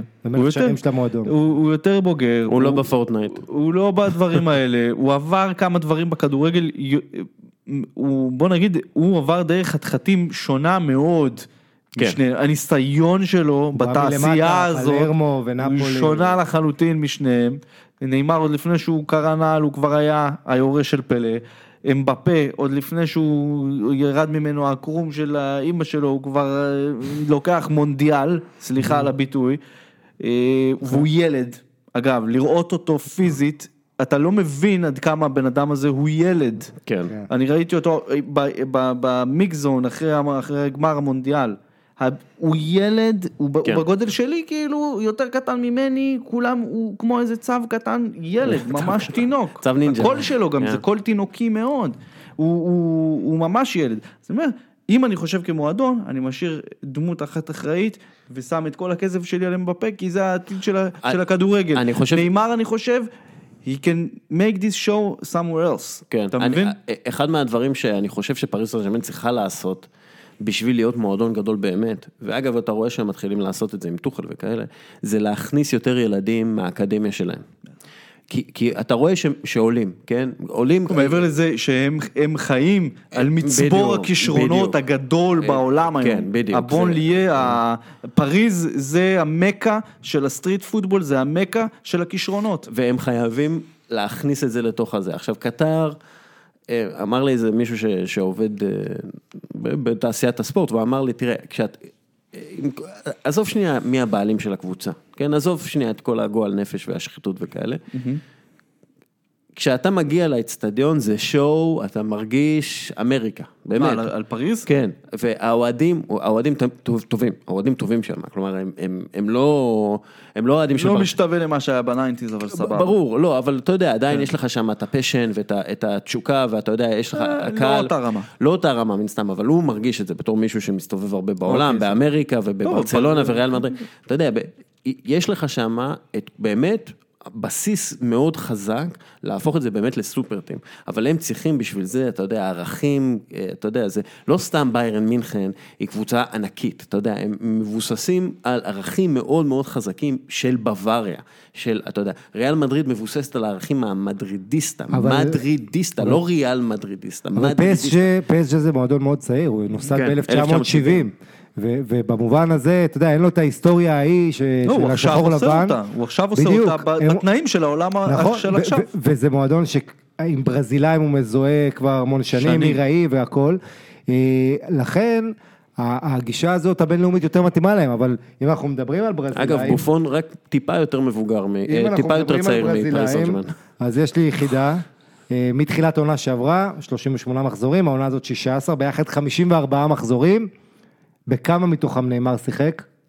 מעט, לפי דעתי. לא מעט, אבל... לא, הוא שיחק 43 משחקים. 32, זאת אומרת, הוא הפסיד, כן, הוא הפסיד 20 בערך, הרשמית זה 32 משחקים בליגה. 32 בליגה. בטוטל הוא שיחק פחות מ-50 משחקים. כן, היה לו פציעה בעונה שעברה. נכון, אבל בטוטל הוא שיחק פחות מ-50 משחקים בפריס סן ז'רמן. כן, ובטוטל, נכון. עכשיו 32 בליגה, עזוב את ה-54, כי הוא הגיע, אתה זוכר, סוף חלון העברות, זאת אומרת, תוריד 3 משחקים תחילת העונה שעברה, עדיין הוא מקבל פה תנוח, יש ליגת אלופות, פה זה, פה זה, פה זה. תראו את קריסטיאנו רונלדו, מבוגר ממנו בלא מעט שנים ביובנטוס, שהשבוע מול פירנצה, אלגרי החליף אותו דקה שמונה, זה פעם ראשונה שהוריד אותו מהמגרש העונה. ואתה יודע, יש לך פה רונלדו פורטוגלי ואחד ברזילאי, ואתה רואה בגישות, ההבדל הוא כל כך עצום, ברצינות, ביחס. אבל עמית, זה דור אחר של בני אדם. נכון. זה דור אחר של בני אדם. אגב, אני לא זוכר, נראה לי אתה... לא, וזה גם שני טיפוסים, שאחד איבד את אבא שלו מאלכוהוליזם כשהוא היה ילד, וזה גרם לו שוק והפך אותו לרציני, והשני, שאבא שלו כל החיים מחזיק אותו. נכון, אין לזה סוף. אני חושב אבל שאתה יודע, פלא גם אמר עוד משהו לנאמר בשיחה הזאת, לפי מה שהוא טוען, כן, פלא אף פעם לא יכול לדעת אם הוא אומר משהו. או שזה משהו בראש שלו. בדיוק, שהוא אומר לנאמר שאלוהים נתן לו את המתנה הכי, זה וזה הכישרון שלו, אבל המצב שהוא הגיע אליו, זה הוא עצמו הביא אותו. אוקיי, יש לך נתון מעניין על הליגה, עמית לוינטל. כן, לליגה, הליגה הספרדית, בעקבות המונדיאל ומגמות שונות, הפכה ליגה מאוד הגנתית, דיברנו על זה, ליגה שבה הרבה משחקים תוצאה נמוכה ומעט מאוד איומים, ואם אתה רוצה לראות גולים, מי שבעצם מחזיק את ממוצע השערים בליגה הזו, זה הגדולות, כמובן שיש הרבה שערים, הרבה נגדם. עכשיו, ברצלונה וריאל מדריד ספגו 19 שערי ליגה העונה ב-14 מחזורים, 19 ב-14, אז בכל ליגה הספרדית, שימו לב לזה, יש, הקבוצות היחידות שספגו יותר מברצלונה וריאל, ווסקה, ראיו ואיקנו, בילבאו, סלטה ולבנטה, 5 קבוצות. זאת אומרת, ריאל וברסה מקום 13, 14, 14, 15 בספיגה, יש רק 5 קבוצות שספגו יותר מה-19 שערי חובה. אז השאלה... וברסה מקום ראשון, ריאל מקום חמישי. אז השאלה, האם ברגע שזה מסתדר, הם יתחילו לרוץ קדימה, ואז שוב נראה את ברצלונה, ריאל מדריד, או אתה יודע, כאילו, איך זה, כי למשל, סביליה הייתה אמורה כבר, אתה יודע, לברוח. ואתלטיקו מדריד, הקבוצות האלה היו אמורות לברוח, כי בסופו של דבר ההגנה תסתדר. כלומר, אתה יודע, הסטטיסטיקה מתיישרת, אתה יודע, בסופו של דבר. כן, אבל יש בעיות, אתה יודע, הגנתית, ריאל עם המון פציעות, ועם כל העניינים המנטליים, ורן מה שקרה לו אחרי המונדיאל. אומרים שאיסקו שמן. כן, לא. ראית אותה באינסטגרם? כן, אני שמן או לא. האם אני שמן או לא? אגב, לא אמרו שהוא שמן, אמרו שיש לו כאילו love handles, אני לא זוכר את הביטוי בספרדית, שיש לו כאילו, אתה יודע, love handles, כאילו, בקיצור, איך, תראה, העניין הוא שהליגה הספרדית השנה, ברצלונה מקום ראשון, וארסנל חמישית בפרמייר ליג עם, אתה יודע, מאזן אפילו טוב יותר מברצלונה, שזה מדהים. אתלטיקו מדריד 3 נקודות מהפסגה, אבל היא נורא מאכזבת, היא ניצחה 6 מ-14 משחקים, 7 טקו, זאת אומרת, הליגה הזו, אתלטיקו לא מנצלת את זה, סביליה לא מנצלת את זה, וכולם מצפים שכן, שריאל וברסה יברחו מתישהו, התחושה היא שברסה גם הראש שלה יותר באירופה, כבר, אתה יודע, בסדר, ניקח עוד אליפות על הדרך, אבל הראש שלהם באמת זה ליגת אלופות, וריאל תקועה עדיין בלי רונלדו, איך אובמיאנג אגב, הרבה יותר מתאים לריאל מדריד מאשר לארסנל, לדעתי. נופל שם איזה 40 גולים בעונה. כן, דבר. כן, מה, לליגה הספרדית? מה יש? האמת שאני לא רואה הרבה ליגה ספרדית השנה, חייב להתוודות, אני מחזיק הרבה ליגות. אז אני אעדכן אותך שמסי עדיין לא רע. לא, יצא לי לראות מדי פעם.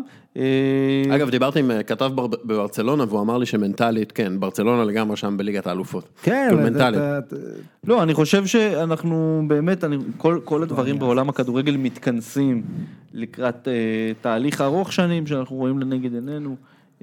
ואגב, המתח, שנייה לא קשור לליגה, המתח בין מנצ'סטר סיטי לוופא, על כל מה שקורה עכשיו, זה דוב מאוד גדול שיושב בחדר, שהוא מתקשר ישירות לריאל מדריד וברצלונה, ובעצם למובמנט שהם התחילו של סופר מגה גזיליון קלאבס. כן. שאני חושב שהליגה הספרדית זה הליגה הראשונה שאנחנו נראה על התסמינים הראשונים, לניתוק הזה של הלוויתני כדורגל הענקיים, ובאמת, אתה יודע, והקמת סופרליג, זה בדיוק, כאילו הקמת הסופרליג האירופאית כמובן, שכנראה שתשוחק בכלל בארצות הברית ובסין, יאללה, סבבה, בוא נדבר סופר קלאסיקו. אני לא דרום אמריקה. רגע, רק שנייה, ניתן כבוד ליאגו אספס ולקריסטיאן סטואני שמובילים את... חייבים לתת לשניהם. אגב, אורוגוואי עם העונה, לא רק טוררה, ולא רק סטואני. ומקסי גומז, הפנטסטי, באמת, שחקן, אפרופו מי להביא לארסנל, מקסי גומז כזה, מקסי גול. אתה יודע שהוא כמעט היה בסין בקיץ, בינואר שעבר. ואיזה מזל שלו. מזל גדול שלו. ואנחנו, אתה יודע, בסופו של דבר הוא בסלטה ויגו, והוא עושה עבודה נפלאה שם, אבל הוא יצטרך לעזוב, בשביל שידעו מי זה מקסי גומז. הוא יעזוב. ויש לו את טוררה אצלנו כבר, שיגרום להגריש בבית. ותראה במונדיאל, אגב, אחד התופעות של העונה הזאת, מי שהצליח במונדיאל, הרוב הגדול, אתה יודע, זה קשה להתאושש בעונה הזו, הנה דווקא האורוגוואים שהיו שם, כן, גרי ליניקר אמר השבוע, יש לו פודקאסט כזה, שהוא מדבר כאילו על כל מיני, שואלים לו שאלות כאלה, פודקאסט מקסים, הוא אמר שאחרי המונדיאל שהוא השתתף בו, הוא פשוט הרגיש פלט, כאילו לאורך העונה, הוא פשוט... גם מבחינה מנטלית, אתה לא מצליח להתרומם לרמות האלה, וגם אתה עייף, כי לא נחת, לא היה לך התאוששות כמו שצריך, ואתה מרגיש פלט, וזה היה בכדורגל הלא מודרני של אז, אגב, יש לי הרצאות על זה, שהוא לא היה קשה כל כך מבחינה פיזית, אבל כאילו אתה מרגיש חצי כוח. אדרנלין, וזה בטח... הסופר קלאסיקו, אני לא דרום אמריקאי, אני נעלב בשביל דרום אמריקה, גם אני. שהמשחק הזה משוחק בספרד. זה מעליב. זה עצוב. ועוד ויה ליברטדורס, המשחררים, כן, האמת שיש לי פה וידוי, אם יש לנו מאזינים שהם במקרה עובדים בוויקיפדיה, אז אני שם את עצמי בסיכון. בבוקר שהוחלט להעביר את זה, סרתי לערך של קופה ליברטדורס באנגלית בוויקיפדיה, ושיניתי לו את השם. למה? לקופה קולוניסדורס. כי זה באמת עצוב. זה עצוב, ליברטדורס, למי שלא יודע, קופה ליברטדורס, קראו על שמם של האנשים שבעצם שחררו את מדינות אמריקה הלטינית מהכיבוש הספרדי, ובעצם הגמר של הגביע הזה הולך להיות משוחק במדרה פטריה, מה שנקרא אדמת האם, ככה קראו לספרד בזמן הכיבוש הספרדי בדרום אמריקה. ויותר מדי, זה בסנטיאגו ברנבאו, האוהדים של ריאל, הסוציוס של ריאל מדריד, מקבלים כרטיסים, ומוכרים אותם ב3,000 יורו, זה עצוב. למאגרים מארגנטינה. אבל אני אגיד לך משהו אחד, זה היה אמור להיות משחק המועדונים הכי גדול בהיסטוריה של הכדורגל, זה היה אמור להיות, בלי צל של ספק, לא קשור ליכולות, לא קשור לכזה, תכונה והיסטוריה ורגש ומה שאתה לא רוצה וכמות אוהדים וכמות אנשים שזה נוגע להם ומזיז אצלה משהו, זה היה אמור להיות זה, אבל זה גם היה אמור להיות המשחק שמראה לעולם מה זה הקון מבול, מה זה קופה ליברטדורס, ואתם יודעים מה? אני חושב שזה עשה בדיוק את זה.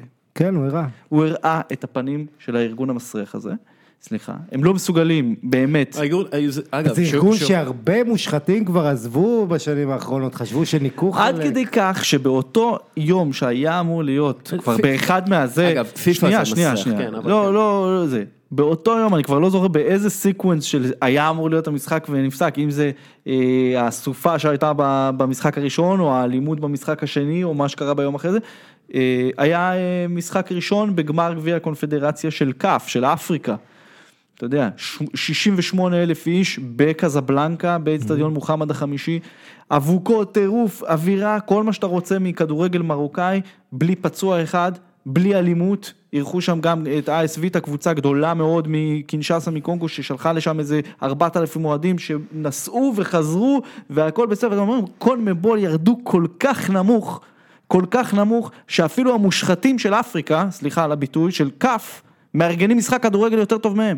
עכשיו אני אומר, טמטום כזה, אני גרתי בבונוס איירס, כולם מכירים את הפינה, שהבורצ'ס דל טבלון עומדים בה, לפני משחקים של ריבר פלייט, ממשחק ליגה בנציונל ב, שאני ראיתי כמה פעמים, נגד פטרונטו ונגד, אז גם סנטרל היו אז בליגה השנייה, הם עומדים שם ומחכים או לאוהדים של הקבוצה היריבה, או סתם למכוניות, וזורקים עליהם ביצים וגרביים מסריחות ומה שאתה לא רוצה. אז אם אתה חתיכת מטומטם, לא יודע לתכנן מסלול של אוטובוס, ומעביר אותו שם, פאק את, אתה עשית את זה בכוונה, מבחינתי, אתה ידעת מה הפוטנציאל של להעביר את המשחק הזה לאירופה, ולעשות את המחול שדים שקורה עכשיו, וכואב לי הלב באמת על אנשים, כי שתבינו, זה בארגנטינה, זה באמת חשוב לאנשים, אנשים עכשיו שוברים תוכניות חיסכון, בשביל לנסוע לראות את הפלסטיק הזה, זה מרתיח אותי, כי זה המוות של הכדורגל, זה אקט ראשון אלים, של המוות של הכדורגל מבחינתי. כבר השנה הבאה יהיה גמר אחד ביצור ניטרלי, כמו בליגת אלופות, גם בדרום אמריקה. שגם זה מבאס. שזה מבאס, כי אתה אומר, האוהדים האמיתיים, זה היה האופי של התחרות הזאת. אבל בדיוק זה העניין, כאילו גם, יש דיבור כאילו על לשים, כאילו דיברו על גמר ליגת האלופות בניו יורק, כאילו היה דיבור על זה. ובמקביל, רגע, יש תרבות של 70 שנה, של יותר מ-70 שנה, של 100 שנים, של גמר ליגת האלופות באירופה. תחשבו איך אתם מרגישים, שפתאום אתם צריכים להתעורר ב4 לפנות בוקר, בשביל לראות הגמר ליגת האלופות בניו יורק. סתם, אתה יודע, זה מגעיל, אגב, זה יהיה גם מגעיל. זה יקרה הרבה יותר מהר ממה שאנחנו. זה יהיה גם מגעיל. שפיפה מתנגדת לברסה ג'ירונה במיימי, אבל אין לה בעיה לקחת את גמר ליברטדורס, לתקוע אותו או צ'אמפיונס. לא, אגב, גם מבחינת תרבות ספורט, גם אם הסופרבול עובר ללונדון זה מגעיל. כאילו, חבר'ה, יש תרבות, יש מסורת, יש תרבות, זה משהו יותר עמוק מסתם משחק. ובמיוחד הכדורגל, במיוחד הכדורגל הדרום האמריקאי, אתה לא יכול לנתק אותו מהשורשים ככה, וזה ניתוק מהשורשים.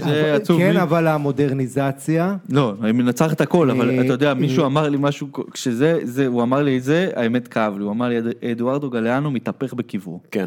הוא פשוט מתהפך בקברו, למי שלא, מהמאזינים שלא מכיר, כן, כדורגל אנסולי סומברה, זה ספר חובה, לכל מי שהמשחק הזה גרם לו אי פעם להרגיש משהו, ושאתה אומר, אתה לוקח את הדבר המוחלט הזה, של בוקה וריבר, וכדורגל בארגנטינה, ובואנוס איירס כעיר, וכהאב של כדורגל, זה פשוט, זה סכין בלב, אין דרך להגיד, מבחינתי המשחק הזה טעות, משחק שלא היה צריך לקרות, אני רוצה שזה יעבור, שזה ייגמר, כי יש לי, זה עושה לי קצוץ. זה צריך להיות באסנסיון, אתה חושב? מבחינתי כן, מבחינתי זה יהיה הרע במיעוטו, האמת, אפילו הייתי מעדיף, אתה יודע, משחק בלי קהל, אבל בבואנוס איירס, כי אני שמרן בראש לי. לא, בלי קהל. לא, בלי קהל זה נורא. לא משנה, הייתי מעדיף את זה, אבל זה אני. ברור לי שמבחינת הזה, אבל חד משמעית בדרום אמריקה, שאוהדים יכולים לבוא, אתה יודע, כאילו, אפילו להשאיר את זה בארגנטינה, אתה יודע, שים את זה במנדוסה. כן, מנדוסה, רוסריו, אתה יודע, כאילו... לא, יש פתרונות, מה שמעצבן אותי פה, וזה, אני נכנס פה טיפה לפוליטיקה, שהיא טיפה פנים ארגנטינאית, אבל היא מאוד חשובה היום בעולם, שזה מוריניו מקרי, בן אדם שהוא עשה את ההון הפוליטי שלו מלהיות נשיא של בוקה ג'וניורס 20 שנה, בן אדם. אבל הוא היה מהאנשים שהגו את הרעיון הבזוי של לתת כוח ואחריות לברס ברוס על כרטיסים, על חנייה, על זה. עכשיו, זה בפוליטיקה הארגנטינאית, גם קירשנר, היו לה גדודים של אנשים. נכון. ואם אתה רוצה להיות, זאת אומרת, זה בלתי. אבל עמית, הוא בנה את עצמו. אתה לא יכול להגיע ברמות האלה כנראה, בארגנטינה, אם אין לך את הכוח הזה, נכון, אבל... הבריתות האלה. יפה, אבל אין בעיה, אבל אז היה לך עכשיו אירוע להרים משם הבאת, אתה באת מהכדורגל. זה כמו שביבי, סליחה על ההקבלה, אומר מר ביטחון ותראה את יישובי עוטף עזה. אתה מבין מה אני אומר? זה לקחת, זה לא לעשות את מה שזה. חיכית, הוא יכל לעשות את זה. אבל משהו שם, אני הרגיש מסריח מהרבה מאוד סיבות, ואני חושב שזה עצוב מאוד, כאילו בשביל ארגנטינה, כמדינה, כי זה עם אדיר, וזה מקום אדיר לראות בו כדורגל, אינפנטינו מנצל, הוא הגיע ל-G20, הוא שם דיבר, והוא אמר, אינפנטינו זה נורא. איש לטעה. שהוא מגיע ואומר, כן, צריך להגדיל את המונדיאל עכשיו, כאילו, וקטר לא יכולה לארח לבד 48 נבחרות, היא צריכה לקבל אירוח מסעודיה, וכאילו סעודיה וקטר ישתפו פעולה. קודם כל לא מופרך. לא מופרך, אבל זה לא יקרה. קטר הוזמנו לפסגת המפרץ שקורית ביום ראשון. אני לא אופתע דווקא אם ייתנו להם איזה אצטדיון אחד. אני אגיד לך משהו, זה כל כך מחורבן, זה כל כך מושחת. אינפנטינו הוא עם כל המושחתים, הוא החליף את סבלטר, הוא מפוצץ את הנעליים שלו מרוב שהוא נכנס לנעליים שלו. אבל המונדיאל בקטר זה על הראשים הקודמים דווקא. מה זה הראשים הקודמים? זה פלטיני וזה בלטר והראשים האלה. ברור. וגוארדיולה וזידן. היום מישהו שקוננבול נחשף, אתמול נחשף שהוא, כן, קיבלתי שחיתות, קיבלתי שוחד מרוסיה ב-2018. כל מיני דברים כאלה, אתה יודע, זה הרי מושחת, זה ידוע. אני אומר את זה, ואני אומר את זה הרבה מאוד זמן.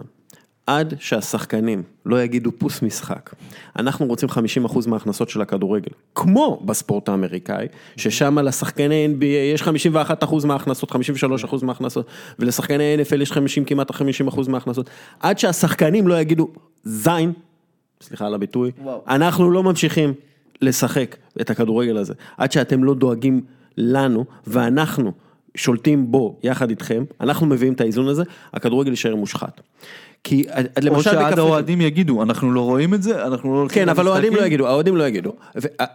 השחקנים, שהם יותר, יש פחות מהם, והם עם הרבה יותר כוח, כי הם יכולים להגיד, אנחנו לא משחקים, לכו תרוויחו את הכסף עם שחקנים, זה לא יקרה.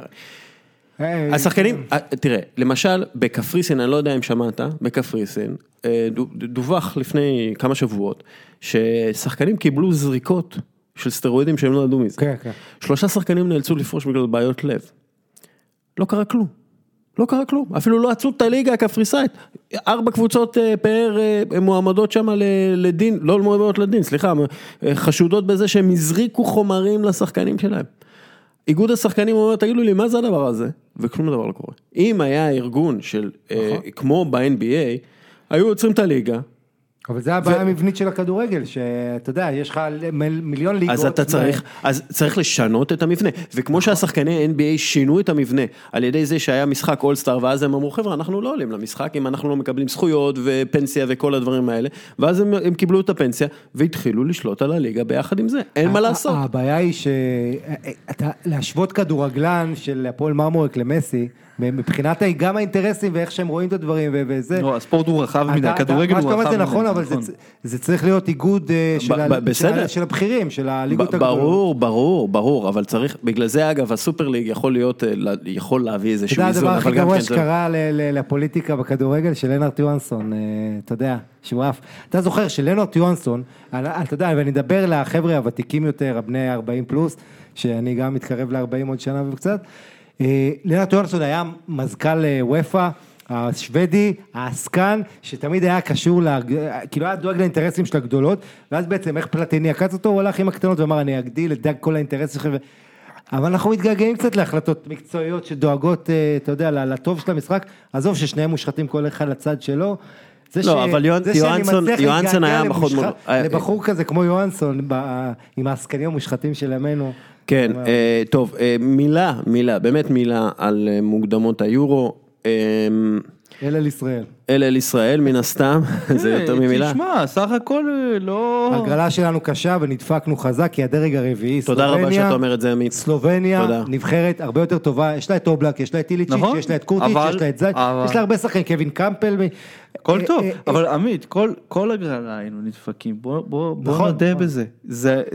זה הגרלה, מסך האופציות, זה הגרלה סבירה. קיבלת את פולין ואוסטריה שהן חלשות מהדרגים. אין לנו הגרלות סבירות, יכלנו ליפול עם אריה הרבה יותר גדול מפולין, אבל אי אפשר להתעלם מהעובדה שפולין, אוסטריה, סלובניה, אפילו מקדוניה, זה נבחרות שיעשו לנו את המוות, וכנראה שלא נעלה גם ליורו הזה, והכל טוב. לא, אבל אנחנו כן לדעתי נגיע לפלייאוף, וואלה, מה התסריט שאתה לא, הפלייאוף לישראל כרגע יש באזור ה-80-90% להגיע לפלייאוף, אתה כולה צריך, אתה יודע, שיהיה מה שצפוי, ואתה שם. ושיקרה עוד דברים גם בצד שם, לא? לא, אתה רק צריך שיקרו דברים. תראה, אני אסביר לך, בדרג האומות, הדרג A ו-B זה 12 נבחרות, אוקיי? ובהגרלה זה 10 בתים.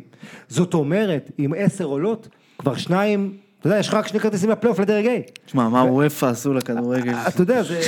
אני לא מצליח להבין את זה, אני צריך... בקיצור, אנחנו איכשהו נעלה לדרג B לדעתי בסוף בפלייאוף, ושם נעוף. צריך להיות מתכנת בשביל להבין את העניינים האלה, אני רק רוצה שתזכרו 2 שמות. כן. 2 שמות. הנס וולף וולנטינו לזארו. שחקנים שאתם לא תכירו עכשיו, אבל תבדקו את הסטטיסטיקות שלהם, מזמין אתכם לבדוק את הסטטיסטיקות שלהם, זה בדיוק מסוג השחקנים האלה שהשחקן הישראלי לא מכיר, הנבחרת הישראלית לא מכירה, ויבואו יבטאו להם בראש. אני מקווה שאנדריאס הרצוג מכיר ויודע, והם יכולים לעשות לך, הם יכולים לעשות לך נזק. לזארו שמוכר יותר. ארתה ברלין, אתה יודע, כן, לא, אבל מי שעוקב אחרי כדורגל, זה הוא שבת השם שלו, זה לא שהוא out of nowhere. תראה, העניין הוא כזה, פולין, אם אני נדבר מקצועית שנייה על ההגרלה של הנבחרת, אז פולין הייתה במונדיאל, בעצם ביורו, הגיעו רבע גמר, הפסיעו פנדל לפורטוגל, ואז, וביורו צריך להזכיר, היו ברבע גמר, אבל לא שיחקו טוב, זאת אומרת, לבנדובסקי לא פגע. פולין הגיעו למונדיאל הזה כהבטחה מאוד גדולה. בדיוק, אמרו ליד הבית, בית נוח, עם יפן, סנגל, קולומביה וזה, ואז הם הפכו לנבחרת הראשונה שעפה, הפסידו לסנגל וקולומביה, ומאז המאמן הוולקה הלך, הגיע בז'צ'ק מיודענו, אבל בלי ניסיון, ופולין בתקופה רעה, אבל כשאתה אומר תקופה רעה, יש להם את לבנדובסקי ואת כל החבר'ה ז'ילינסקי, ופיונטק ומיליק וזה. יש להם, הם במוקדמות תמיד טובים. דרך אגב. כן, ואיכשהו גם הם נופלים, אגב, יש להם קטע לפולין, שהם נופלים לבתים מסריחים, אתה זוכר, הם היו עם דנמרק באיזה בית, שלא היה בו אף נבחרת, הם איכשהו כל הזמן נופלים לבית, שאין בו נבחרת גדולה, כנראה גם בגלל שהם מקבלים הם מדרג A חלק מהפעמים, דרג B אוסטריה, אז אוסטריה גם נבחרת שהייתה ביורו ובירידה, ואוסטריה יש לנו יתרון אחד, אתה יודע מה זה? יצר הנקמה, באים למאמן נבחרת ישראל, אומרים לו, מאמן נבחרת ישראל אומר, אני רוצה נקמה באוסטריה, אז אומרים לו, מה, בגלל השואה וזה, עושה משהו, בגלל שפרנקופודה מונה על חשבונים. אתה מבין? כי פרנקופודה, המאמן הגרמני הזה שהיה בשטרומגרץ, מונה על חשבון של, בעצם... של אנדי? לא על חשבונו, אבל אנדי רצה את זה, בעצם, והוא פנה אליהם, וניסה, הוא רכרח והכל, כן, כשהוא מונה על נבחרת, אז דיברתי עם עיתונאי אוסטרי, הוא סיפר לי שהוא באמת כיוון למשרה הזו, ונורא התבאס, אז עכשיו יש לו הזדמנות, ואנחנו יודעים בסיפורים כאלה, זה תמיד מוסיף כמה אחוזים, הבאה זה סלובניה, סלובניה נבחרת יותר טובה, והיא באה מדרג נמוך. אבל, אני אומר ככה, צריך, אני באמת מתחנן, וגם במהלך קמפיין ליגת האומות הזה שהיה עכשיו, 2 חתיכות או חתיכה שכתבתי לכלכליסט, ביקשתי מכל האנשים שאכפת להם מכדורגל בישראל, לתת לאדון הרצוג את הזמן. בטח. ולתת לשחקנים האלה את הזמן. לא צריך לדבר בכלל על עלייה. הבן אדם הזה, ויצא לי לתפוס איתו 2 שיחות מסדרון, unofficial, off the record, אני לא אגיד מה דיברנו, אבל אני יכול להגיד את הלך הדברים. הוא בא לפה לעבוד, הוא רוצה להצליח, הוא לא לוקח שיט מאף אחד, הוא לא בא עם דעות קדומות על שחקנים, והוא רוצה לעשות טוב, הוא רוצה, ויש לו מה לתת, גם אם לא נעלה, אני חד משמעית מרגיש שמה שהוא מביא, זה משהו חיובי, ואנחנו צריכים את הדבר החיובי הזה, בבור של דברים מאוד שליליים, כמו ההתאחדות לכדורגל, יש לנו בנבחרת לפחות דרך מסוימת, זאת אומרת, אותם שחקנים ושיטה במערך וזה, ויש לנו ניקיון, שזה בלי אינטרסים וסוכנים, וכמו שהקמפיינים קודמים, יש שני דברים טובים. ואני אגיד עוד משהו, יש לנו המון בעיות. אגיד עוד משהו, אפרופו שיחות, אני גם כן דיברתי עם וילי רוטנשטיינר, הכוח וינה, הייתה אחת מהקבוצות הגדולות בכל הזמנים. קבוצה של יהודים, שיחקו עם מגן דוד עליהם. מגיע האוסטרי לאמן את הנבחרת של מדינת היהודים, כן? ומשלב בתוך הערבים וכזה. יש פה פוטנציאל לסיפור יפהפה. באמת, אני לא צוחק. משהו שהוא משלב את העבר ואת ההווה ואת היהדות עם האזור החדש שלה בתוך המזרח התיכון, האזור חדש ישן.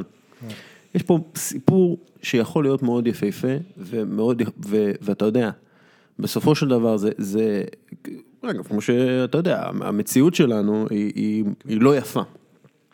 כן, וזה אחד האתגרים, יש לא מעט אנשים שלא יגידו את זה, אבל הם לא תומכים בנבחרת מכל מסיבות כאלה. הם אומרים את זה היום פה בגלוי, יש המון אנשים שאומרים את זה בגלוי עצוב. אז אני אומר, יש פה צ'אנס באמת לעשות משהו יפה. וזה, אני חושב שזה צריך להיות המסר גם של הרצוג, גם של רוטנשטיינר, גם של כל שחקן. יש פה, אתה יודע, הנבחרת של מדינת היהודים, שהקפטן שלה הוא צ'רקסי, הכוכב שלה הוא ערבי, הבלם שלה הוא ג'ינג'י, אתה יודע, כאילו יש פה דברים פה באמת שאתה יכול, השילוב הזה, הכור היתוך הזה, זה דברים שאתה יכול, הנבחרת יכולה לתת השראה, ולצערי הרב, ואיך שאני רואה שהדברים בהתאחדות,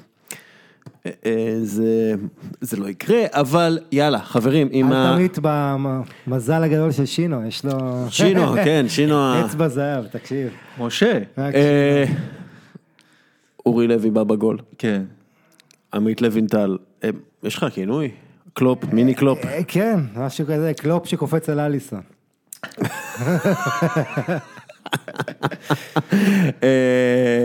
אני אוריאל דסקל, אתם האזנתם לפרק 139 שבכל יום נתון, תודה לכם קפה לטורקי, על החסות, תודה לכם באבגול, תודה לכם בול קקטוס, יאללה ביי. עכשיו תשמע סיפור מדהים.